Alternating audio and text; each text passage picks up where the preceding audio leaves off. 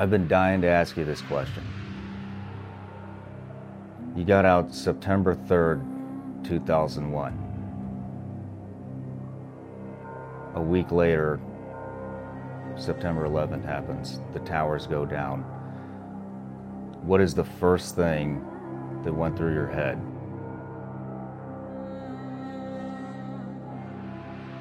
If you have one piece of advice for the kid aspiring to be an SF operator. Selection isn't an assessment of what you're actually doing. I want to take a call. And you take calls on your podcast? That's cool. I take calls. What's up, brother? Keebler, you son of a bitch. It was from an operation where they had killed this bad guy, and they took his leg.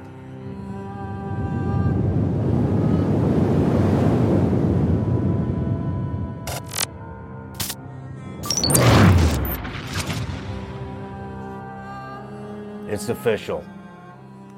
We're up and running. This is episode 001. I want to personally welcome everyone to the Sean Ryan Show. Our first guest today is Mike Glover. He's a badass operator, a former Green Beret. We've worked together, known each other for a long time. I asked him some really tough questions that I think you guys are really going to like. If you're watching this on YouTube and you want to listen, please head over to iTunes, hit the subscribe button, give us a rating. We want to make this motherfucker go apeshit. All right, without further ado, welcome to the show, Mike Glover.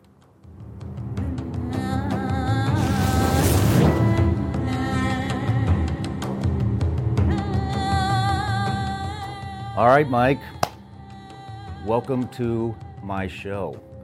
How do you like Tennessee? I love it, man. It's beautiful. Thanks for having me out here. It's amazing. I've never been here. Never. I don't think I've ever been to Tennessee. I've been to the border with North Carolina and Tennessee. Doing some cross-border ops? Cross-border ops, right. Behind friendly lines. Right. But it's beautiful, man. I love it. Thank you for having me. Yeah, it's been a pleasure, man. I've had a really good fucking time since you've been up here, and it's great catching up with you. You know, the last time I saw you, we were in Yemen and getting shot at. We didn't really get to know each other out there, and started listening to your podcast, and we kind of kept in touch a little bit, maybe once or twice a year, but we got a lot of shit in common, man. I mean, you showed up, and the first thing we did is go look for some treasures at the antique shops. Yeah, I didn't realize how much we had in common. You know, you're obviously half Japanese, I'm half Korean, so we get the Asian thing in common. I'm also a big antiquer. I've always been. I don't know if isolationist is part of what we have in common, but I'm about off-grid living and just getting away from people. And yeah, man, it was Yemen, and you had that assassination attempt, and it was a pretty big deal, getting shot up, and we QRF'd you, and it was a good day. I mean, it was a good day that you didn't get hurt and you came back. Good day to get compromised. But yeah, that was a weird trip. But we're out of that now, and you're here, and yeah, you know, we were talking about isolating ourselves, and I mean, I think a lot of us do that. One thing I also notice is how giving you are, and right now you got a toy drive going on, so for any of you guys out there that want to donate, Mike's got a toy drive. I want to bring this up now so I don't forget, but I think that's just really fucking cool that you do those kind of things, and you are constantly giving back, and that's cool, man. We always try to give back any way we can. I mean, we've probably given in excess of $50,000 last year to charities, to $50,000. Mm-hmm. Charities to men and women who have died in the line of service, whether that's police, military, first responders. A lot of it we don't even advertise that we do it, but we leverage the community that we have and crowdsource from like-minded people who want to help people out. And yeah, I know you've done that before, but it's a huge thing for us. And every holiday season, we like to do the toys. It's the one instance, I'm not a big materialistic kind of person, but if a kid who's in a bad situation, which we all have seen that or experienced it ourselves, if that could bring a little joy during the holiday season, which is a tough time for a lot of families, then, so be it. We'll raise a whole bunch of toys and give them to less fortunate people. That's awesome. Well, when's the deadline to get the toys to you? Honestly, there is no deadline. I'll hand deliver them myself. If people want to donate toys, they could send them to our address. It's on fieldcraftsurvival.com, as long as it's before Christmas. Cool. And then after the fact, just stay tuned to the channels because we're always doing something. Right on, man. Well, speaking of Christmas, what is the one thing you want this year more than anything? It's the first time. I mean, it's not the first time, but it's solidified now. It's the first time where I'm good, man. I don't want anything. You don't want anything? I've got everything. You have everything. Look, some of my favorite things to do are the freest things to do. Okay. Picking up rocks.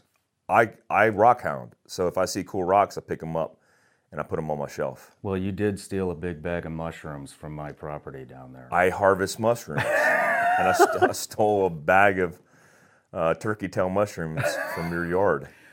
I hope that makes it through the airport. I'm going to try to fly with it. Well, We'll see. The only thing they could do is arrest me. Well, speaking of Christmas, even though you don't want anything, I got you a little gift here. Ooh, okay. So, any guesses? Go ahead. What do you got? So this is a box of Milk Duds. Is it? Is it? Is it? It's something. Man, this is a lot of weight. I don't know. Okay, now All I'm right, taking open it. Now, all right, here we go. Open that motherfucker up. Here we go.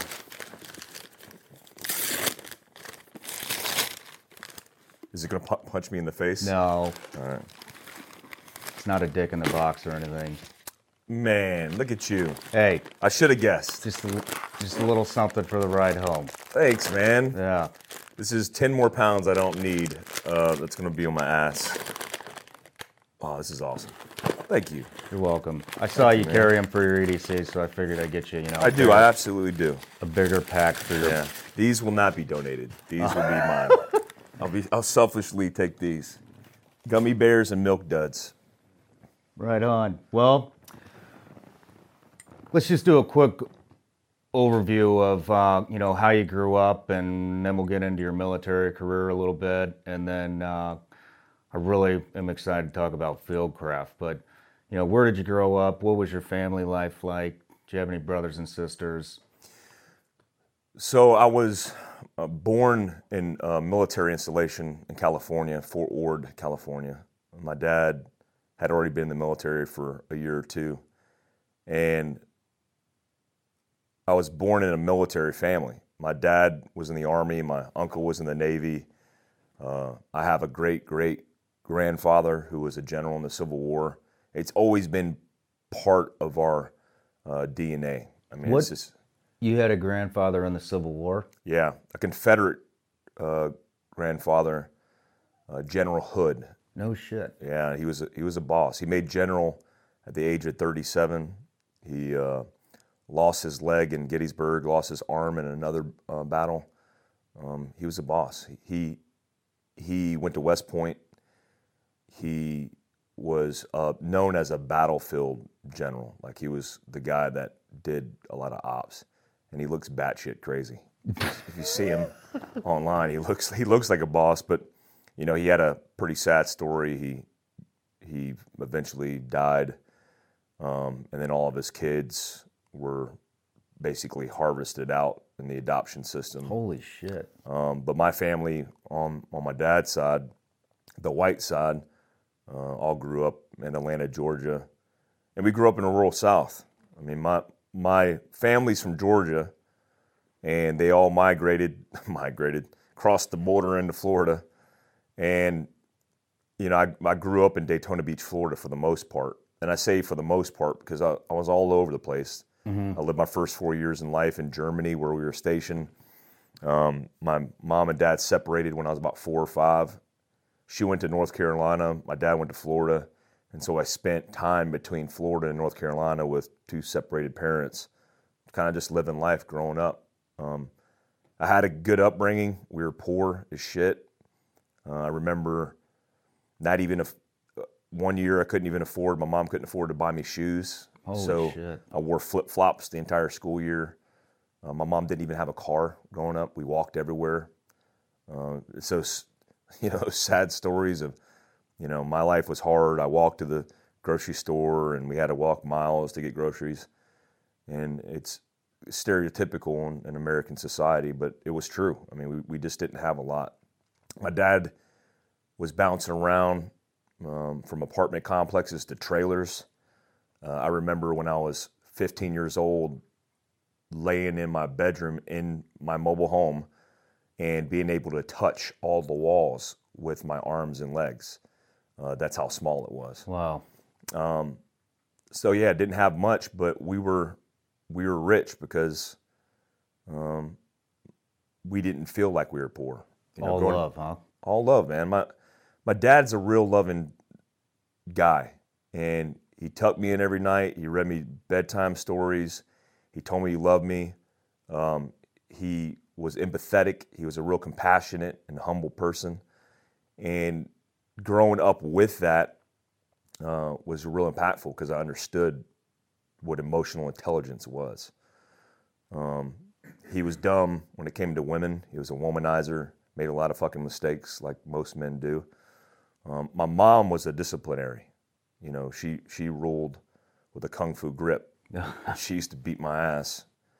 And I needed that. I needed the balance of both to be able to be successful. And luckily for me, I just had good parents and a really decent upbringing. So yeah, lived that way until I eventually ran away when I was 16 years old. And I wrote my grandma a letter because I was living with her at the time. Where did you run to? Down the road. Okay, I did that too. Like a couple miles. But I actually lived in a motel for on and off for almost a year. What kind of, was it like It was a shitty shit little motel. pay by the hour motel? Basically. But you weren't having any fun in there, were you? It sucked.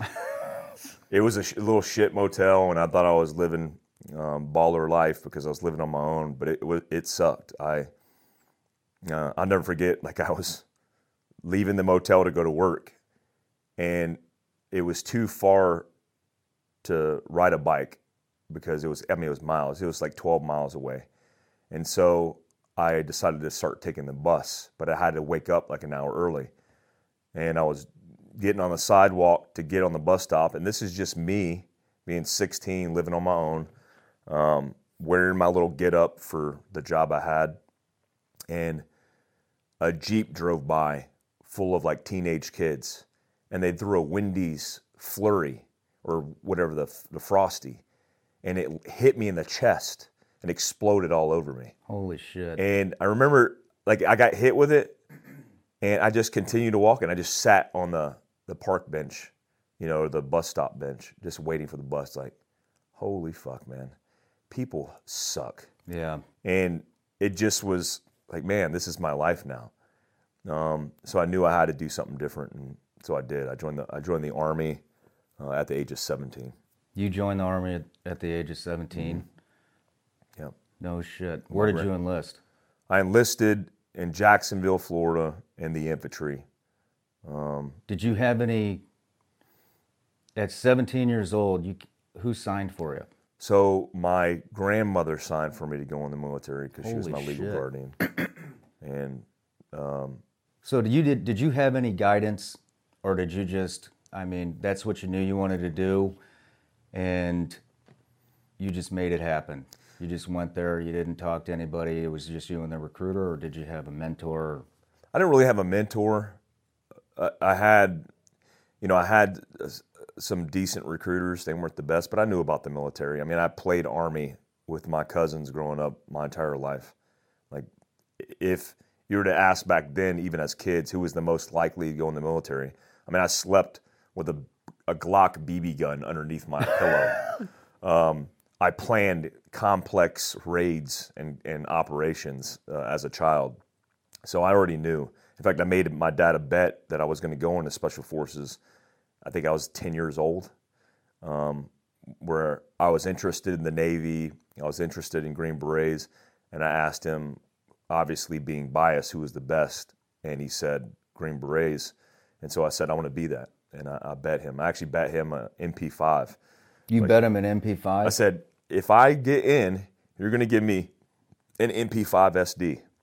Because I was fascinated with guns. I read about guns and had magazines and books. And I always say, yeah, he still owes me an MP5 SD. I was just going to ask, where is it? Never paid up.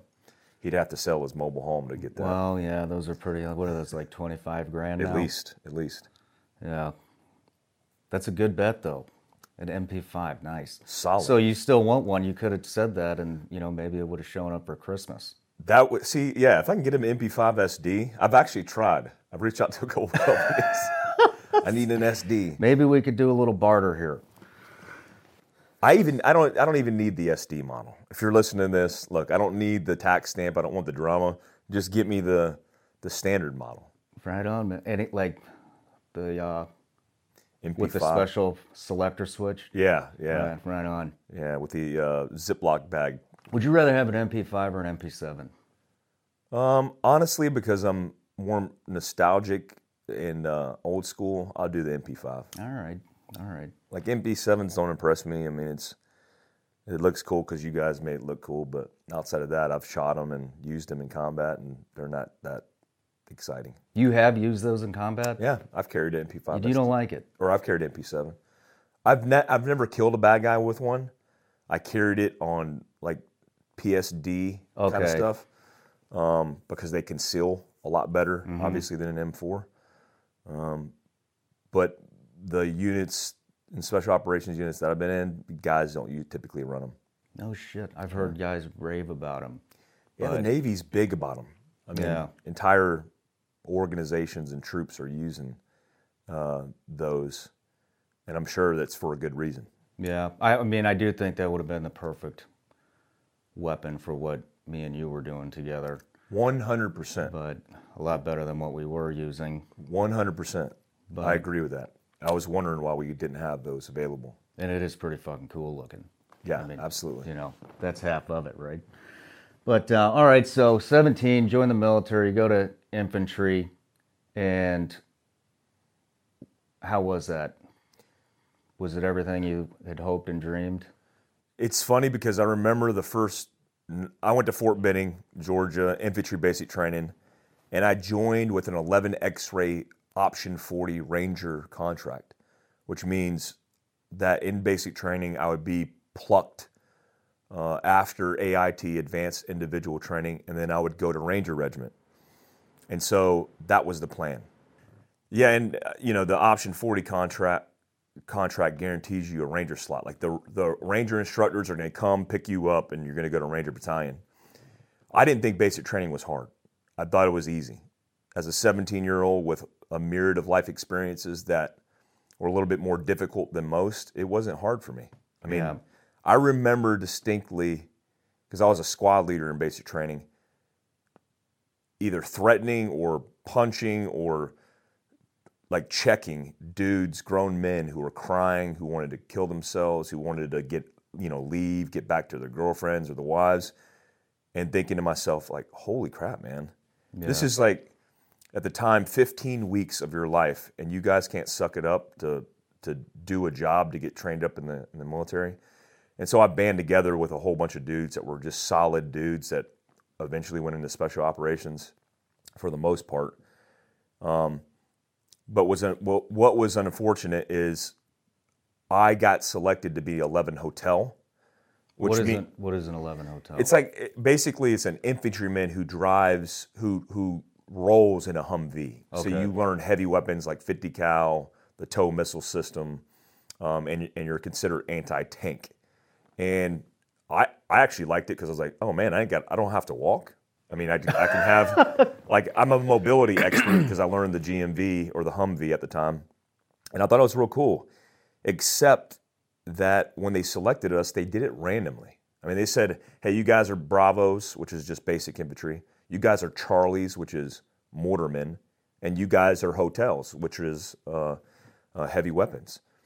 And then when the recruiter or the ranger instructors came to pick us up, I was flabbergasted. I was just like, what the fuck's going on? Like, why am I not getting picked up? And they said, well, there's no 11 Hotels in Ranger Regiment, which I was like, okay, that's not my problem. Well, it was my problem. And so I didn't get to go to Ranger Regiment like I was supposed to. I still have the contract, option 11 X-ray, option 40. And that was just their way of downsizing. I mean, I'm assuming incentivizing people, and then at basic training, basically fucking them. And they told me I couldn't go, and I didn't have any other options. Shit. So I picked up a phone and called my uncle at the time, who was a sergeant major in the infantry, and said, hey, I don't know what's going on, but this has happened. And within, I would say 48 hours, they changed my MOS to 11 Bravo in basic training. Which is? Basic infantryman. Okay. And from 11 Hotel, which is now my primary, and my secondary is 11 Hotel. And they said, we're going to send you to a unit called the Old Guard, the 3rd Infantry Regiment. And when you get there, you're going to put a 4187 to go to Ranger Regiment. I didn't even know what the hell the Old Guard was, the 3rd Infantry Regiment. I had no idea. Went and saw the recruiter. A civilian came in and crossed out 11 Hotel, wrote 11 Bravo, put his initials, and I was like, damn, it's that easy. And then I went and in processed the 3rd Infantry Regiment in Fort Myer, Virginia. I mean, that had to be just fucking gut-wrenching to, I mean, your dream was to become a Ranger at that time, correct? Mm-hmm. And they just fucking yanked it right out from underneath you. Yeah. And, I mean, how long, did you mope around about it, or did you say, fuck it, this is my new direction, and I'm going to kick its ass? So I knew I had a timeline where, 4187 back in the day was the way in which you submitted paperwork to transfer units. And it worked typically. It didn't work for me, long story short. But I knew when I got there as an E1 that I had to, number one, my uncle had been in the Old Guard. He had been a tomb guard at the Tomb of the Unknown Soldier. So I had big shoes to fill. And so when I showed up, I was all about the grind, man. I didn't show up day one in the military to hang out with chicks, to get drunk at bars, and to fuck off. My entire objective was to go in special operations, and I didn't give a fuck about anything else. So when I showed up, I went to work. I immediately, as a private, got my expert infantry badge, which is pretty rare as a PV1. In fact, when I tried out to get my expert infantry badge, me and my platoon leader were the only ones in my platoon that got our expert infantry badges, which is basically a test, a Common Core task, and they assess you. And then you do a ruck march and all this stuff. When I got back from that, I went to airborne school. What year is this roughly? 97. Okay. When I got back from that, I went to Ranger school. Everybody's like, you're going to Ranger school? I was like, fuck yeah, I'm going to Ranger school. I just distinctly remember being different than everybody else I was around. Friday night, dudes were shotgunning Coors Lights in the barracks. I was putting on a rucksack to go out. And that's no exaggeration. And I didn't falter. I don't think I ever once in that unit drank at all. No shit. So you're about, 18 at this time? 18. Yeah. And you didn't give in to any of the pressure? None. And wow. they gave me a hard time, and I was like, fuck you, I'm not interested. That's impressive. So when they were going out getting wasted, they would see me rucking across the Potomac River, going to Georgetown carrying a rucksack. And I went to Ranger school as an 18-year-old, graduated as a 19-year-old, went straight through, no issues. Got back, and then I assessed, it's a selection process, to become a guard at the Tomb of the Unknown Soldier, which to this day is the hardest thing that I've ever done. That training to become a tomb guard took me 9 months. Holy shit. To earn my tomb identification badge, which I have. And I spent the rest of that time guarding the Tomb of the Unknowns, which is great because I didn't have to fucking deal with people or dumbasses. I kind of got to do my own thing. And I finished up my infantry time as a tomb guard trainer. I trained tomb guards for a year. No shit. Yep. So, so you became obviously, the best at that. I find that impressive that your primary focus was to get into special operations, yet you still took that job, sounds like, extremely seriously. As you know, I mean, it's a fucking honor to even see that. But I mean, that's doing something that you weren't set on doing and kicking its ass. I mean, that is pretty fucking commendable. Yeah, I didn't have a choice in it. So the path, the Army's like that. It's a big institution. So you don't have a lot of choice or a lot of opportunity. And so my idea was, if I, given what I was given, I have a choice in which to be successful and at that time be all I could be in the Army. So I chose that. Wow. So moving forward. Well, moving forward, I actually had a break in service and decided to get the fuck out. What day did you get out? September 3rd of 2001. I've been dying to ask you this question. You got out September 3rd, 2001. A week later, September 11th happens. The towers go down. What is the first thing that went through your head, knowing, your primary mission was, or your primary goal was to become a Green Beret in special operations, kicking fucking doors in, going to combat, that whole lifestyle, and then you immediately know we're at war. Yeah, it was... and you're not in it. The biggest kick in the balls that I've ever had, because, backing up a little bit, I had the option to re-enlist. Obviously, I was on retention's radar for like, hey, this guy's an airborne ranger qualified dude. He's an E5. I made sergeant when I was 20 years old. And so I was a team leader in the infantry, had good NCOERs. And so it's like, hey, man, this guy's a good guy we want to keep in the military. But I told them that I want sniper school and I want Halo school en route to 18th Airborne Corps LRS, or Long Range Reconnaissance, or Ranger Battalion. And I was adamant about that. I actually went into a Sergeant Major's office, who was the military district of Washington, so he's a command sergeant major. He knew my uncle, and he said, Mike, what can I give you to stay in? And I said, these are the things that I want. And he goes, which I found out later is true, Halo or free fall school is not a re-enlistment option. And it's not. Back then, you didn't have a lot of incentive for staying in, so they used to give you schools to stay in. Mm-hmm. And I said, Sergeant Major, well, we can make it an option, right? Because that's what I want. He's like, Mike, I can't do that for you. I'll call and I'll try, and he did, but it's not an option. So a CSM even can't make it an option. And so I said, okay, I gave the options on the table, and they decided not to facilitate what I wanted as a dream. And so I decided to get out. I had a buddy who re-enlisted with me that I went to Ranger School with, or re-enlisted without me, and he went to 3rd Ranger Battalion. He jumped into Afghanistan on October 19th, 2001. Son of a bitch. And so the moment it happened, I was actually in college, and I had gotten out of the military, obviously, but I had transitioned into the National Guard component. Okay. So I'm sitting in a chow hall at Fayetteville Technical Community College, getting my associate's degree so I could further my education, and saw the events happen. I did some crazy shit, man. I immediately started making phone calls. I went home. I packed a duffel bag of my equipment. I threw my battle dress uniforms, my camo uniforms, in the washer and then dried them, and was making calls like, what are we doing here? What's happening?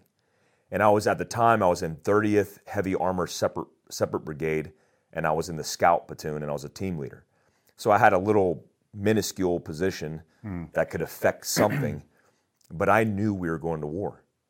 So I had a choice to make, which was real easy, which was I'm going back in the fucking military. Yeah. So on September 12th, like 09 in the morning, I'm making phone calls to get back in. I mean, that had to be like at the exact same time that's happening, two completely separate emotions. One, tragedy. We'd just been attacked and a lot of people died. On the other hand, what comes after, and everything you've ever wanted to do since you said you were 10 years old becomes a reality, and you're not there. I mean, that had to be, was one more overpowering than the other? Yeah, it was. I mean, I felt for the people, obviously, but I knew that I was in a unique position to make a difference in the fight, because I was an NCO. I mean, I was a non-commissioned officer, and I knew that there was an opportunity for me to get in the military and fight and get some vengeance, and that's what I wanted to do. I joined the Army to fight. The reason I got out, because there was no fight to be had. If there was a war, if there was something going on, I would have been in it. Yeah. I think something important to note is the biological instinct in men, most men, the men I associate with, to fight. I mean, it's to fight each other in training, because that's what we do as kids. We fight, and we grow up in those environments where we're displaying our masculinity, and there's a whole bunch of psychological and physiological things that are associated with that. And I don't think we grow out of that. We grow up and we want to fight and defend. That's what men do. And so it definitely was part of my character and my DNA. And I don't think it was fake. I think it was something very real. And I wanted to fight, so I had to go back in. How'd you get back in? It was a battle, because the Army didn't really know how to handle a whole bunch of dudes who were prior service guys that wanted to go back in. Was there a lot of guys that wanted to come back? There was a lot of guys. During that time period, a lot of people who were prior service who had gotten out, I mean, even older guys who had gotten out, wanted to come back in and serve. So I had to go through the whole process again, which was... Holy shit. I had to go through MEPS, as an E5, going back through MEPS, the whole duck walk thing, all that stuff. I had to go back through all that to get back in. And they had a program which is kind of similar to what's called 18 X-ray now, where you can come in off the streets and try out for selection. And if you make it, they'll send you to Special Forces training. And if you don't, you simply just go back to your sister unit, or if you don't have a unit, whatever your job is, they'll find a job for you in that position. Now, how old are you at this point? At this point, I'm 21 years old. You're 21 years old. Yeah. You just saw the towers come down. Yep. And the only thing on your mind is, I got to fucking get back in there. Yep. No shit. I mean, yeah. Wow. That's a lot of courage. I was young. Yeah. That's a young. lot of courage. Yeah. So you got back in. Yep. I got back in and got the opportunity to go to selection, and I did that in 2002, and I was successful. And where were you at in the mix? Would you say you were top of the class, middle? I was probably about middle of the class, which is where I wanted to be. I'd always been told and grew up, obviously going to Ranger school, where I didn't want to be the spotlight Ranger. Mm-hmm. I wanted to be the gray man. Yeah. And so I wanted to be somewhere in the middle, not standing out for the wrong reasons or even necessarily the right reasons. I just wanted to be middle of the pack.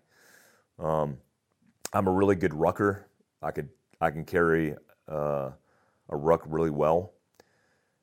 I remember even intentionally slowing down on rucks just so I wasn't advanced as the first person. Running, different story. With my size, I'm not the best runner, but I'm a decent runner, probably middle of the pack. And so when I got selected, I had confidence that I was probably going to get selected. I didn't prepare. I prepared as much as I could, but my feet were hammered dog shit. I mean, my feet were just jacked up. What is there anything about, so selection is what you have to go through to become an SF guy and a Green Beret, for those of you that don't know. But was there one thing that you just really dreaded about selection? Like, for example, when I went to Buds, the first thing that I was really worried about was the 50-meter underwater swim. I didn't know if I could make it, and I was going to pass out trying, but that was the first hurdle that I was like, shit, man, I hope I make this.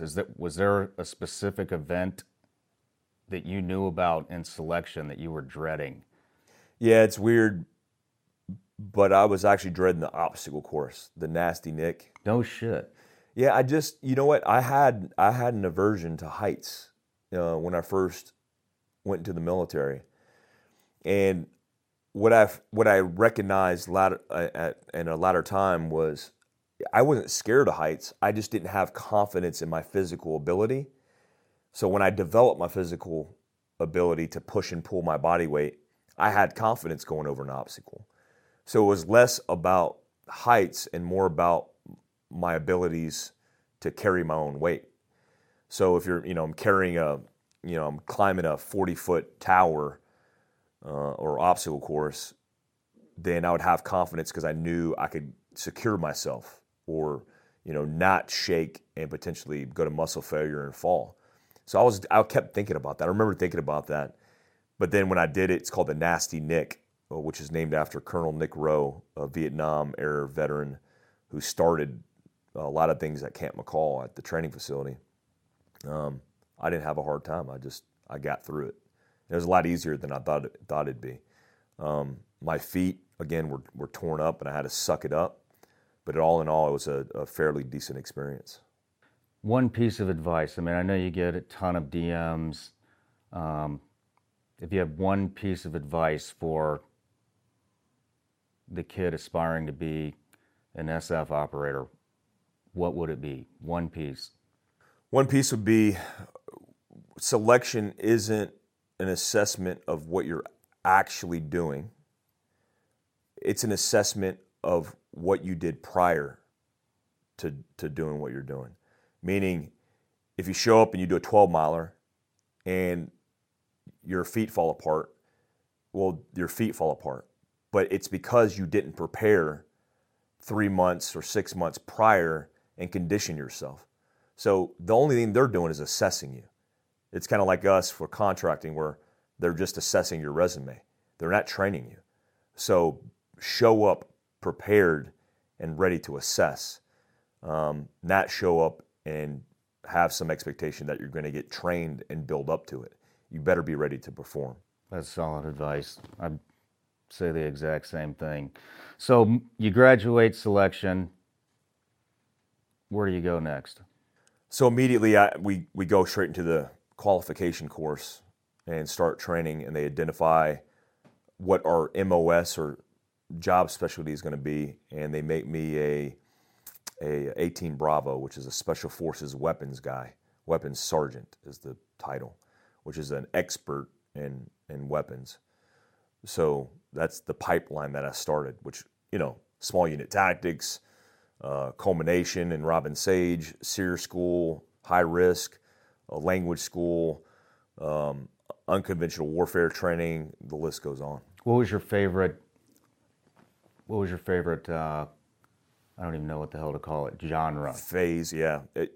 My favorite phase or genre was unconventional warfare. I mean, unconventional warfare, I didn't know how they were going to teach us unconventional warfare, but when they taught us and then we went into Robin Sage, which is a pretty famous, or known at least, field training exercise where you simulate and build an auxiliary underground network of guerrilla fighters, train with them, and then operate with them. It was super interesting, man. I mean, to jump into behind enemy lines into this town and interact with chicken farmers and gas station clerks was pretty awesome. This is what fascinates me about the Green Berets, is that you guys can go in such small teams and create an entire fucking army. And and do it so efficiently. And, when in Iraq, let's fast forward just a little bit for a second. In Iraq, when I was with the SEAL teams, we had to have for the most part, almost every op we did, we had to have an Iraqi face. And the mission became FID, which is, training our counterparts. We had no fucking clue what the hell we were doing. We're SEALs, we're assaulters, and we can't even take care of 3 guys. Yeah. The correct way, because we've never been shown how. It wasn't our mission. And then you guys are out there, and it's the opposite. There might be 3 of you in a whole army of people. And how do you even fucking start? How do you recruit? How do you start that? How do you gain the confidence and be able to trust a local national? Yeah, it's a process for sure. I mean, there's a deliberate process behind it. It's never done like willy-nilly. You go in there and you have a plan on building rapport, assessing, recruiting, vetting. And that process is pretty complex. It involves biometrics, it involves genealogy, it involves tests and evaluations, psychological evaluations. It's a pretty drawn-out process. And yeah, it was. Sorry, is there like a specific profile you're looking to start with, or? No, for sure. It's mission dependent, right? Because one mission, if it's a 1208 and you're looking for counterterrorism guys who are kicking in doors and shooting bad guys in the face, is different than if you're looking for, assessing and recruiting patrol officers who are going to be interacting with the local populace. They're not going to be assaulters. So there is a tactic behind it, and then they teach us those tactics. And when we go into, it's super interesting because when you go into Robin Sage, they hire OPFOR that are military cadets, West Pointers, like all these young, impressionable minds that want to be you. And then you have to start them from scratch. They don't have a big background in it. You have to get them online. You have to build rapport. You have to break bread. It's super interesting, man. What a lot of people don't realize, which I didn't realize until I was in, is foreign internal defense, or even counterterrorism foreign internal defense, which is FID, is not just a training mission, but a means to access and placement to that environment. So before the Vietnam War started, we were in Vietnam, Green Berets were training the Vietnamese. We exfilled Ho Chi Minh and trained that guy before he went in, obviously, took over. So it is an opportunity for us to do other things.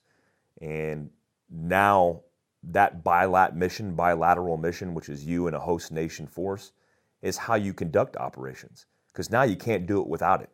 Because you can go in there as a unilateral package, and if you don't have a strategy behind that, you're going to go in, kick a dude's door in, kill a bunch of bad guys, displace the environment, and cause a whole bunch of issues. You have to have some host nation force to be able to, strategically win that victory. Okay. I want to touch more on this, but we'll wait until your first deployment. So back to selection. Yeah. Your favorite thing was Robin Sage. So how long is selection, and did you finish it without any hiccups? Yeah, so selection is obviously for SFAS, Special Forces Assessment, and selection is the first thing. And then you go into the pipeline, which is known as the Q course or the qualification course, and that includes all the different phases. And I didn't have a hard time with anything. I without sounding egotistical about it, I just got through it. No shit. First time every time? First time every time. I didn't have any issues. The hardest thing for me was learning a foreign language. And I learned French. It took me four months to parlez-vous français, or whatever, how you ever say it. It was hard because I knew how to speak, or I knew how to read and write Korean, which is completely different, obviously, than French. Different backgrounds and bases. But yeah, that was difficult for me to be doing patrolling and small unit tactics and all this high-speed stuff, and then sit in a classroom for 4 months and learn a foreign language. That was the hardest part, but I got through that as well. So you already knew Korean, but they send you to learn French. I was a French-speaking Asian dude that deployed to the Middle East for the most of my career. A really good-looking Asian dude. Thanks, man. I appreciate it. So are you. I like my cabin and like 3 people. I know. That's awesome. I know. But, all right, so you go, where did you, after the Q course, where did you go? It's a cool little story, but when I joined, when I went into SF, they give you orders based off a paragraph in line, which is just a way in which you identify what group or what battalion. They're basically it's basically a number that assigns you to a paragraph in line that specifically points you to a direction of a unit. And I knew I was going to 3rd Special Forces Group, which is the group that I wanted to go to because they were the group that was going to war. And it was right down the road from my training. I went into that group and started looking at battalions. At the time, 3 battalions, 1st, 2nd, and 3rd Battalion. I wanted to know who was the best battalion. I went into 1st Battalion, kind of poked my head in, looked at their little display cases and stuff, went over to the 3rd Battalion, did the same. And then I went into 2nd Battalion. And 2nd Battalion's motto at the time, I think it's still the motto, was "We do bad things to bad people." Nice. And it had the Harley Davidson outlined kind of thing with "We do bad things to bad people," Bush Hogs, 2nd Battalion. And I walked in there, and in a trophy case, they had this leg. It was a wooden leg sitting in the display case with a shoe on it. And I thought it was a guy's leg that had served in the unit. And I got closer, and it was like a peg leg, basically. I was like, well, that's weird. And next to it was like a 5x7 picture of a terrorist laying a pile of blood with a whole bunch of special operations guys standing around him. Holy shit. And it was from an operation where they had killed this bad guy, and they took his leg. And then they put the leg on display from this bad guy because he had been known as like One Leg Willie or whatever the hell his name was. HVT, Omar One Leg Willie. So they took his leg and they put it in display in the foyer of the battalion. And I said to myself, this is the battalion I need to be in. I knocked on the battalion sergeant major's door and I said, "Sergeant Major, my name is Staff Sergeant Mike Glover. I want to be in your unit. I want to serve and go to war with you guys."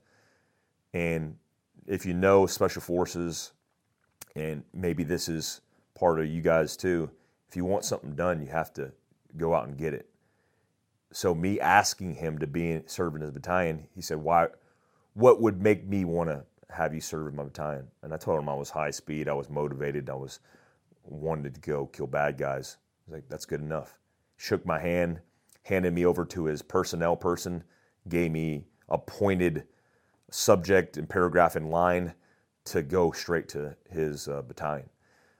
I got assigned to Charlie Company, which was going to war soon, immediately in process, and went straight to war. That takes a lot of balls to knock on the door as a fucking new guy and say, "Hey, I want in. I want to go with you." I mean, as a leader, if I had that happen to me, I probably would have that alone would have been enough and be like, I know how much fucking balls it takes to come and pound on this fucking door and walk past my wooden leg that I took off that guy. Yeah. And you got what you wanted. That's fucking awesome. So were the boys pretty accepting when you showed up? They were. I mean, they knew we were going to war soon, so they didn't have a lot of time to fuck with me. You know, Special Forces, if you show weakness on a detachment, if you are fucked up, if you're running your mouth, if you're saying dumb shit, there is a likelihood that you potentially are going to get messed with. I came in hard charging, squared away, kept my mouth shut. I knew the game. Mm-hmm. I mean, I played that game as a Tomb Guard candidate for 9 months. Keep your fucking mouth shut, do your job, go home, repeat. So when I got to the team, I didn't have a hard time integrating, and nobody really fucked with me because they knew I wasn't a shitbag. I was there to work. Were you drinking at that time? No. You're still straight laced. I never drank alcohol, ate sugar for the most part, or ate like shit my entire 20s. Never. Wow. Never. Now, a lot of teams would probably actually frown upon that. They did. I mean, some guys did, and I didn't care. I was raised this way with my mom, where I don't care about what the fuck you think about me. Mm-hmm. I'm just trying to do me. Yeah. I'm more concerned with bettering myself than what your perception of me is. And I knew there was a right answer and a wrong answer. And for me, being in special operations, the right answer was conditioning my mind, my body, and trying to be the best I could. I thought alcohol was a liability, and it still is. I've seen it destroy teams. I've seen it destroy relationships. It's fucked up a lot of people. My mom, my family had their own issues with booze in some ways. So I didn't want anything to fucking do with it. Wow. I mean, it's almost part of the culture in a unit like that. And as a young new guy, what are you, maybe 22, 23 at this time? Yeah, at the time, after the Q course, because it was 2 years, I was damn near 25. Showing up to a team who's already been to war and back, they invite you to go have a beer with them and welcome you to the team, and you say, I don't drink. I mean, that's hard to do. That's real hard to do. Well, I had, it wasn't for religious reasons. It wasn't for an ideology. It was because I was always training to do something. Mm-hmm. So physically, I was always in some prep phase. So they would ask me, why aren't you drinking? Well, because I'm running tomorrow morning, or I'm doing a ruck tomorrow morning. What do you mean you're rucking?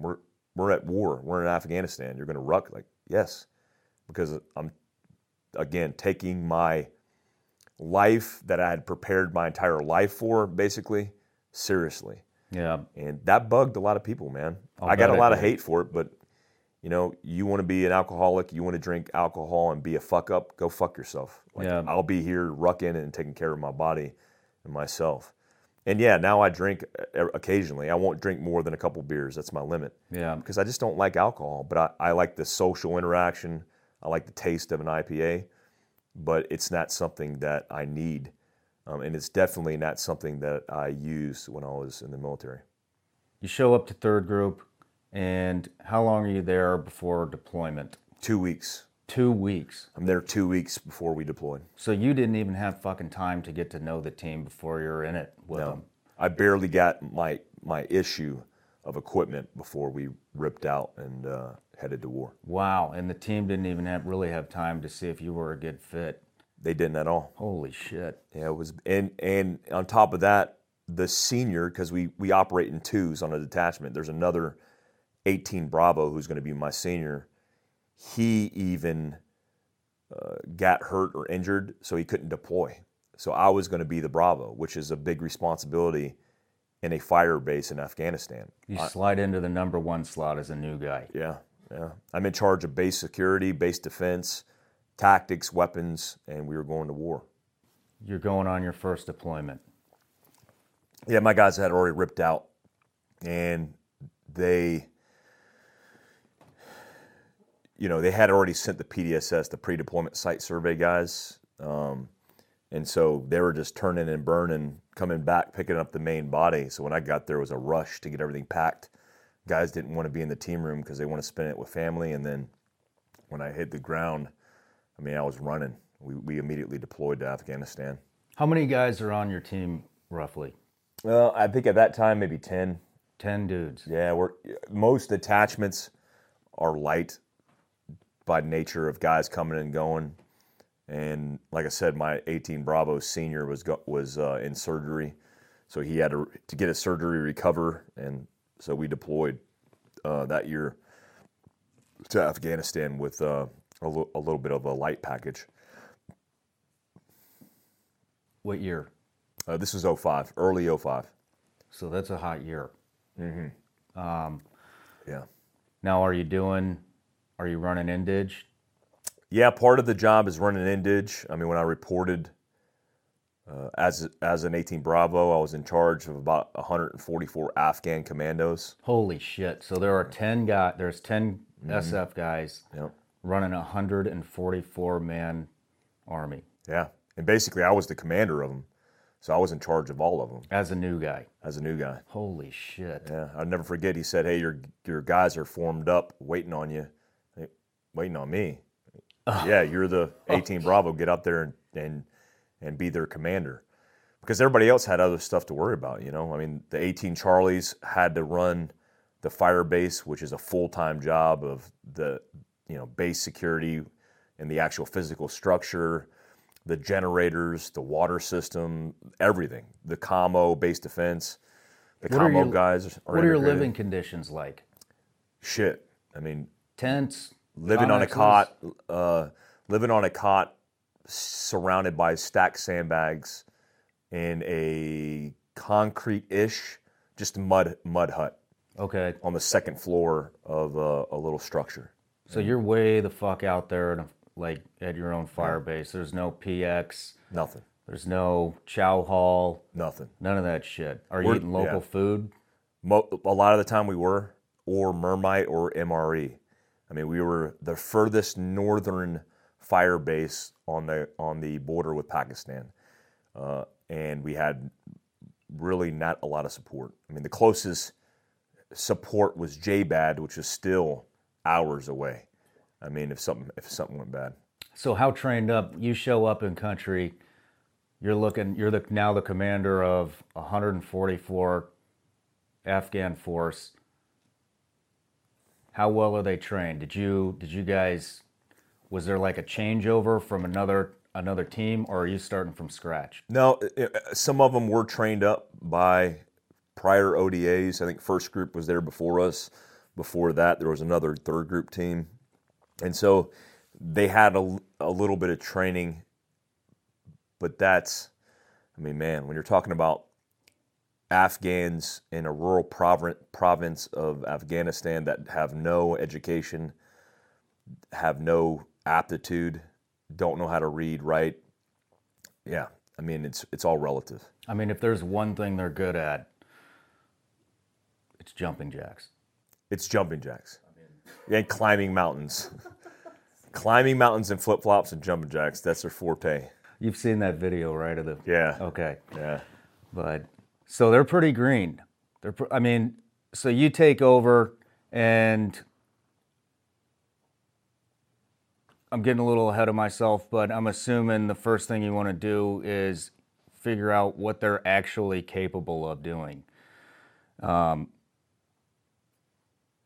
Yeah, you have to, no matter what the condition or the situation, when you come into a new fire base or fall into new Indige, you got to vet them. You got to put them through some kind of process to be able to see what their current capability is. We did that. It wasn't much, so we started from scratch. Wow. I mean, we were doing small unit tactics every single day. I was doing small unit tactics with them every single day that we weren't operating. And this would be the force. Not only, this is before Afghan commando units, Afghan border police, Afghan national police. This is before all that. So they didn't have a job. Their job for us they were Afghan commandos working for special forces guys. We paid them directly cash. So these were our first line of defense and QRF if anything went wrong. So you show up in country, you got to get to know these guys, you got to train them, you got to figure out what their capabilities are, you got to improve those. How long do you have before boots on the ground, first operation? Well, I mean, again, that's relative as well, because when you infill into a remote fire base, the one we were at in the middle of nowhere was surrounded by high ground. It was just a couple Americans in the middle of the Wild West. Mm-hmm. So we were getting rocketed. We were getting reports of attacks and all these things that were happening. So we were in it. We were in the thick of it already. But we didn't have any time. It was immediate. I think we went on an op 2 days, 3 days after we hit the ground. Immediately went and did a link up with one of the, Afghan, seniors or Afghan elders in a village. And that's a movement to contact. I mean, you're just rolling, hoping you're not going to get blown up, hoping you're not going to get in a tick with the guys that you haven't vetted yet. Holy shit. Yeah. We're talking 2 fucking days. 2 days. And you're out the door with them on a movement. Yeah. We had no choice. How did that go? It went uneventful. We had activity, but nothing significant happened, luckily for us. And we just started building more rapport with them, vetting them, training them, and it improved our situation over time. So you're out, you meet the village elder, you come back, you debrief. Are you happy with what you've just been handed with the 144 guys, or are you going, holy shit, we have got a lot of work to do? No, I will say here's just a little bit of forward history on the guys that I trained. Those same guys that I trained had worked with special operations, including Special Missions Unit from the Navy. Okay. Prior to working with us. So there were some good dudes. And when I left that fire base, a guy by the name of Rob Miller ripped into that fire base and was with those guys as an 18 Bravo from 3rd Special Forces Group when he was killed and earned the Medal of Honor, posthumously, of course. And those men, those Afghans that were with him, were the Afghans that I trained that were trained prior. And so they were squared away. I mean, they had heart. They were disciplined. They wanted it, man. You're impressed with them. Yeah, I was impressed. A good example was they instinctively knew when or if there was a potential significant act going to happen, called SIG Act. And they would immediately get to the high ground, and they were good about displacing themselves and then talking to the local community, because you have to understand that these people lived in that same community. So they knew everybody around them, and they didn't want to be the guy that failed their mission and got an American killed. So they had buy-in. So yeah, I was impressed with them. We had a lot of work to do, obviously, but they had a good base, and all the guys in Nuristan province that I operated with that were Afghan, in the village of Naray and Asadabad and Barakout, all great men. How long did you spend with this team? So that particular trip was 9 months in Afghanistan, and that team, I spent a year and some change with them. I mean, 9 months is a long time to get to know somebody. I mean, yeah. People get married in less time less time than that. Did you develop more than a professional relationship with them, or was it always just you're the commander and they're the Jundies, or they're your guys? Did you get close? Did you keep in touch? Yeah, I didn't keep in touch with a lot of them because I knew we were going to leave and it would be difficult to retain that.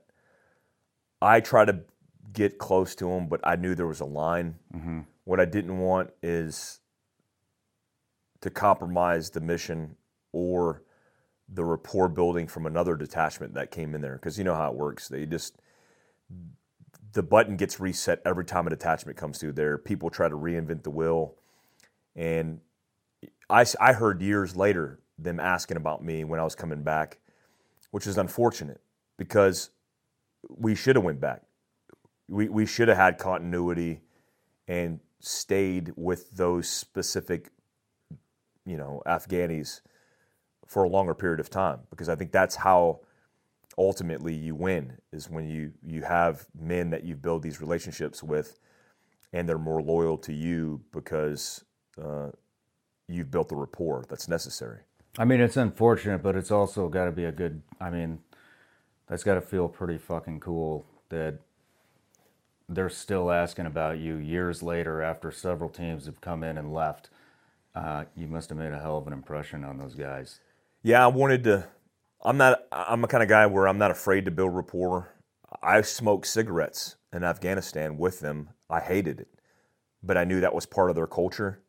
I drank tea with them and smoked cigarettes, sitting on mats like a bunch of schoolgirls talking about, politics and the military and their families like Afghan men do. I mean, that's what they do. So I socialized with them. I hung out with them. I did a lot of laughing and joking with them. But I knew the line because I still wanted them to respect me as a commander. So when I asked them to potentially sacrifice their life because they had an assault a bunker or do something that might take their life, I wanted them to do it. And so I kind of knew the psychology of it. I was just big into that. So I had my limits with them. But yeah, they're the greatest. I mean, partnered forces that I've worked with in Afghanistan, Iraq, Libya, etc. I've met some really good people. Did you have an engagement other than base defense, or like getting rocketed or the base getting attacked? Did you have any engagements outside of the fire base? We had a few with them. Yeah, we had a few significant events happen. We got in a little tick in the Cocha Valley. Little gunfight. We brought in A-10s. We brought in the Marines. We lost MH-47. It was shot down, or not shot down. It was crashed down. It had a catastrophic failure and crashed. So whatever, $100 million helicopter, MH-47. The battalion commander for 160th was on that bird.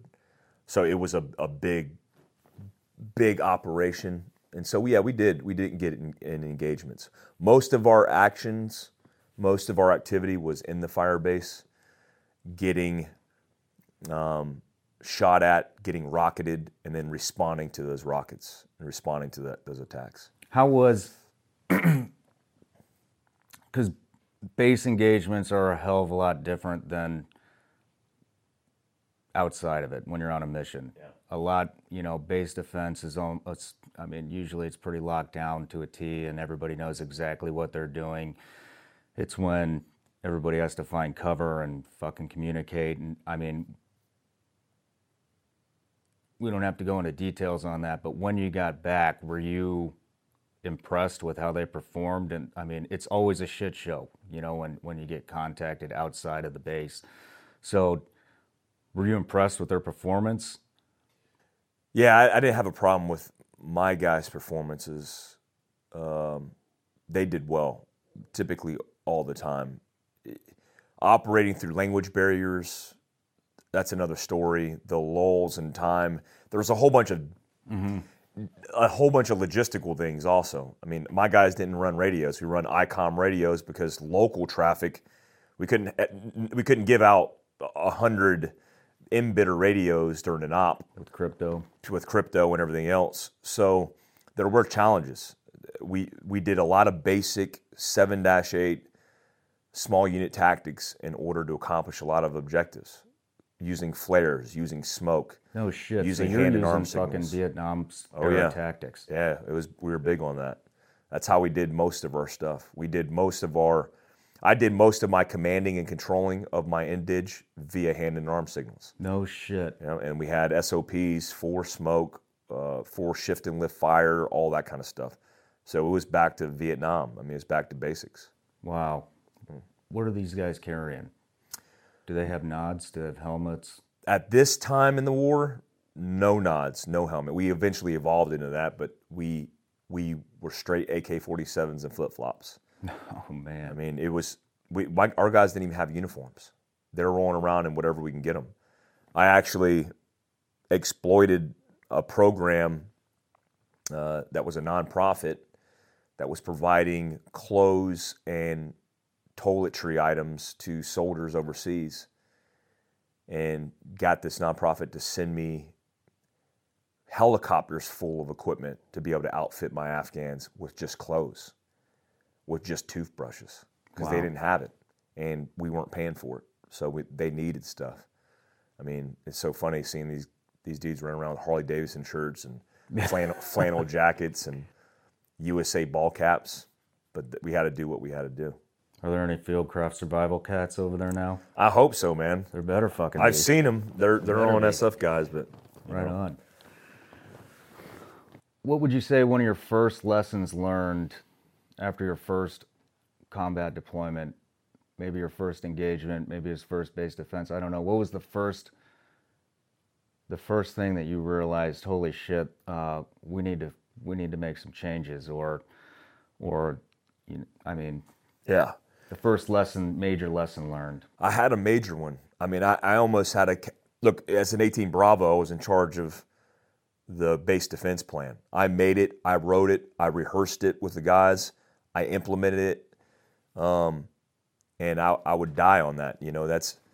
So it was a huge responsibility, and I fucked it up from the get-go. I had senior guys that had been to war prior to that. When I was in the Q course, they were doing invasions of Iraq and Afghanistan.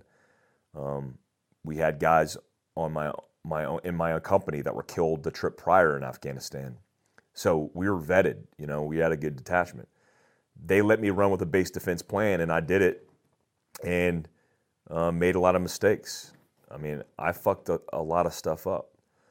One thing that I distinctly remember was I had a base defense plan to be prepared for an indirect attack that turned into a direct or more complex attack, because that's how you do it, right? You prep the objective, you get everybody's heads down, and then you do a direct assault and get inside the fire base and start killing people from the bad guy's perspective. Shit, did they fucking get in? No, they didn't get in for this particular one, but what they were doing was hitting us with 107 rockets. 107 millimeter rockets air stabilize themselves, so they have basically a mechanism to stabilize their trajectory. So they won't go ass over end and just frap into the rocks. They'll stabilize, and it will send it on a trajectory, and you could aim them off of a rock. It got shot, it got aimed, and those things, they have hundreds of meters of kill radius on the back end of those 107 millimeter rockets. And they were hitting our base, like our small little base. There were rockets that were landing in our fire base. We had one that destroyed one of our fueling points. I had an SOP to get my guys out of their bunks, get their kit on, and get on the rooftops to defend against a direct assault. Well, the problem is, and I didn't learn this until the hard way, is you get up on top of a rooftop when a 107 millimeter rocket's coming in, you are putting your guys' lives at risk. And I got to a rooftop with my 18 Charlie. I was engaging the point of origin, which I saw where the rockets were landed, with a 240 Bravo. I couldn't even affect that area. Was thinking about traversing a 120 mortar. And as I was about to get off the roof, a 107 came over me and my Charlie and hit the fuel point and almost killed us. I mean, if we were on the back end of that 107 millimeter rocket, it would have ripped us in half. And they were known for killing people because the shrapnel and everything else is devastating. So the biggest mistake I made was thinking that doctrinally there was a tactic that needed to be implemented. The right answer was to keep my guys inside their bunks, at least for a period of time, and reinforce the positions with armored vehicles, which we had, a couple of GMVs, and then respond that way. Put my Afghans on the wall, have them defend the base, but don't risk putting guys on the rooftop where they could easily be taken out. I mean, obviously 107 is not forgiving, and no matter what situation you're in, you get hit directly in a vehicle, in a building with a 107, it's going to be a bad day. So, you finish that deployment, you come home. What's next? I get back from that deployment, and Iraq was getting bad, and I wanted to go to school, so I went to put my name in the hat to go to SFARTech, which is Special Forces Advanced Target Reconnaissance, Target Acquisition, Interdiction, Exploitation, a whole bunch of words and an acronym that doesn't even look right. It's SFARTech, whatever. People call it SFARTech, and it's our CQB advanced schoolhouse for hostage rescue, for direct action, for vehicle interdiction, We learn all that stuff there. It's I believe an 8-week school, maybe 9 weeks, so it's pretty long.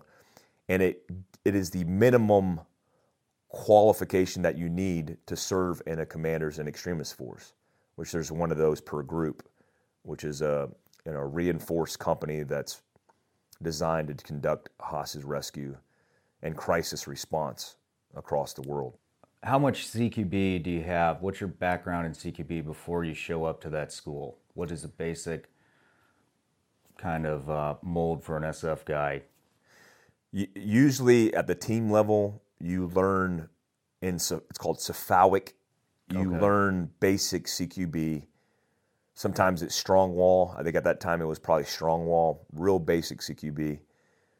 You don't learn points of domination. You don't learn hostage rescue considerations. Maybe a little bit, but there's not a lot of it. Okay. So at the basic team level, if you don't have a Sephardic qualified guy, you might not know a lot. You might think you know a lot, but you really don't. And I thought I knew a lot, but I didn't know anything. I showed up and didn't know shit about CQB until I got there. I knew how to shoot. I was a decent shooter with pistol and carbine, but I didn't know much.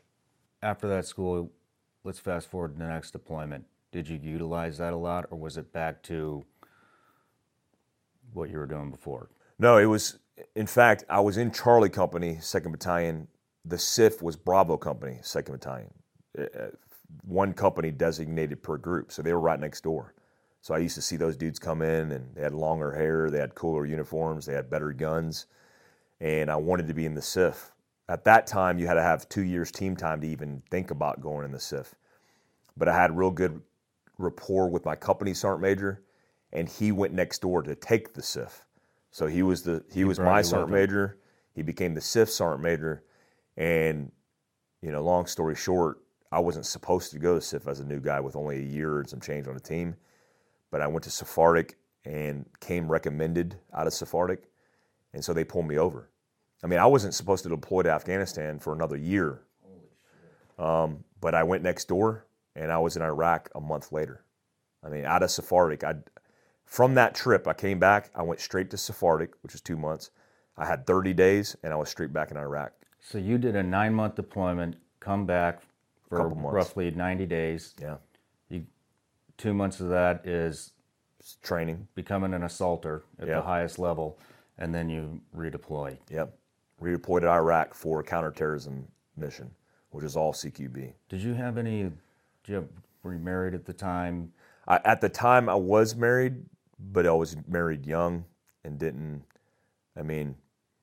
to be honest. Came secondary to the mission. Absolutely secondary to the mission. We barely knew each other. I mean, on the ground, I had a couple months with her. So it was turning and burning. In fact, I had a hasty marriage because I saw some dudes get killed our trip. I was part of Operation Red Wing that trip, and we had a couple other Chinooks that were down. We had guys that we lost in the company. So it was a bad trip. It was a bad year. A lot of Americans were killed that year. It's a fucking small world, The fact that you were there, I came there right after that, which means we were there at the same time. And as we talked a couple days ago, you met my fucking best friend who just passed away. Yeah. It's fucking crazy. It is crazy. Small world it is. A small world, man. But so you did utilize. Sorry, sidetrack there. But so you did utilize that school on that next deployment. Every operation. No shit. I explosively breached every other target every other night. We went out every night, sometimes twice a night, going after bad guys, and it was a real active campaign. It was us and I believe SEAL Team 8, and we did joint ops, where it was like 2 SIF guys and 5 SEALs, and we went out with our indige and conducted counterterrorism missions. What did you think of working with the SEALs? My first impression of them weren't great because we had a few interactions with them where I'll never forget. At the time, I was, believe, still in E6. I hadn't made E7 yet, but I had combat rotation behind me, and I was on my second deployment. And had been in training for years, had been in the military and the infantry, and so I had a background. I'll never forget one of the young SEALs being told by one of my guys who was a senior guy. I was the most junior guy in the SIF. A SIF, a Commanders and Extremist Force, is filled with the most senior guys in the group. I think my detachment years later, everybody made Master Sergeant the same time. Wow. Like an entire senior team with guys with multiple deployments. I had the least amount of combat. Guys on average had 3 or 4 rotations, and this is early GWAT. He said, hey, maybe you should hang out with these guys because, we could do some cross-training and maybe teach you guys some things. And he said, what could your guys possibly teach mine? You got to be shitting me. He said that.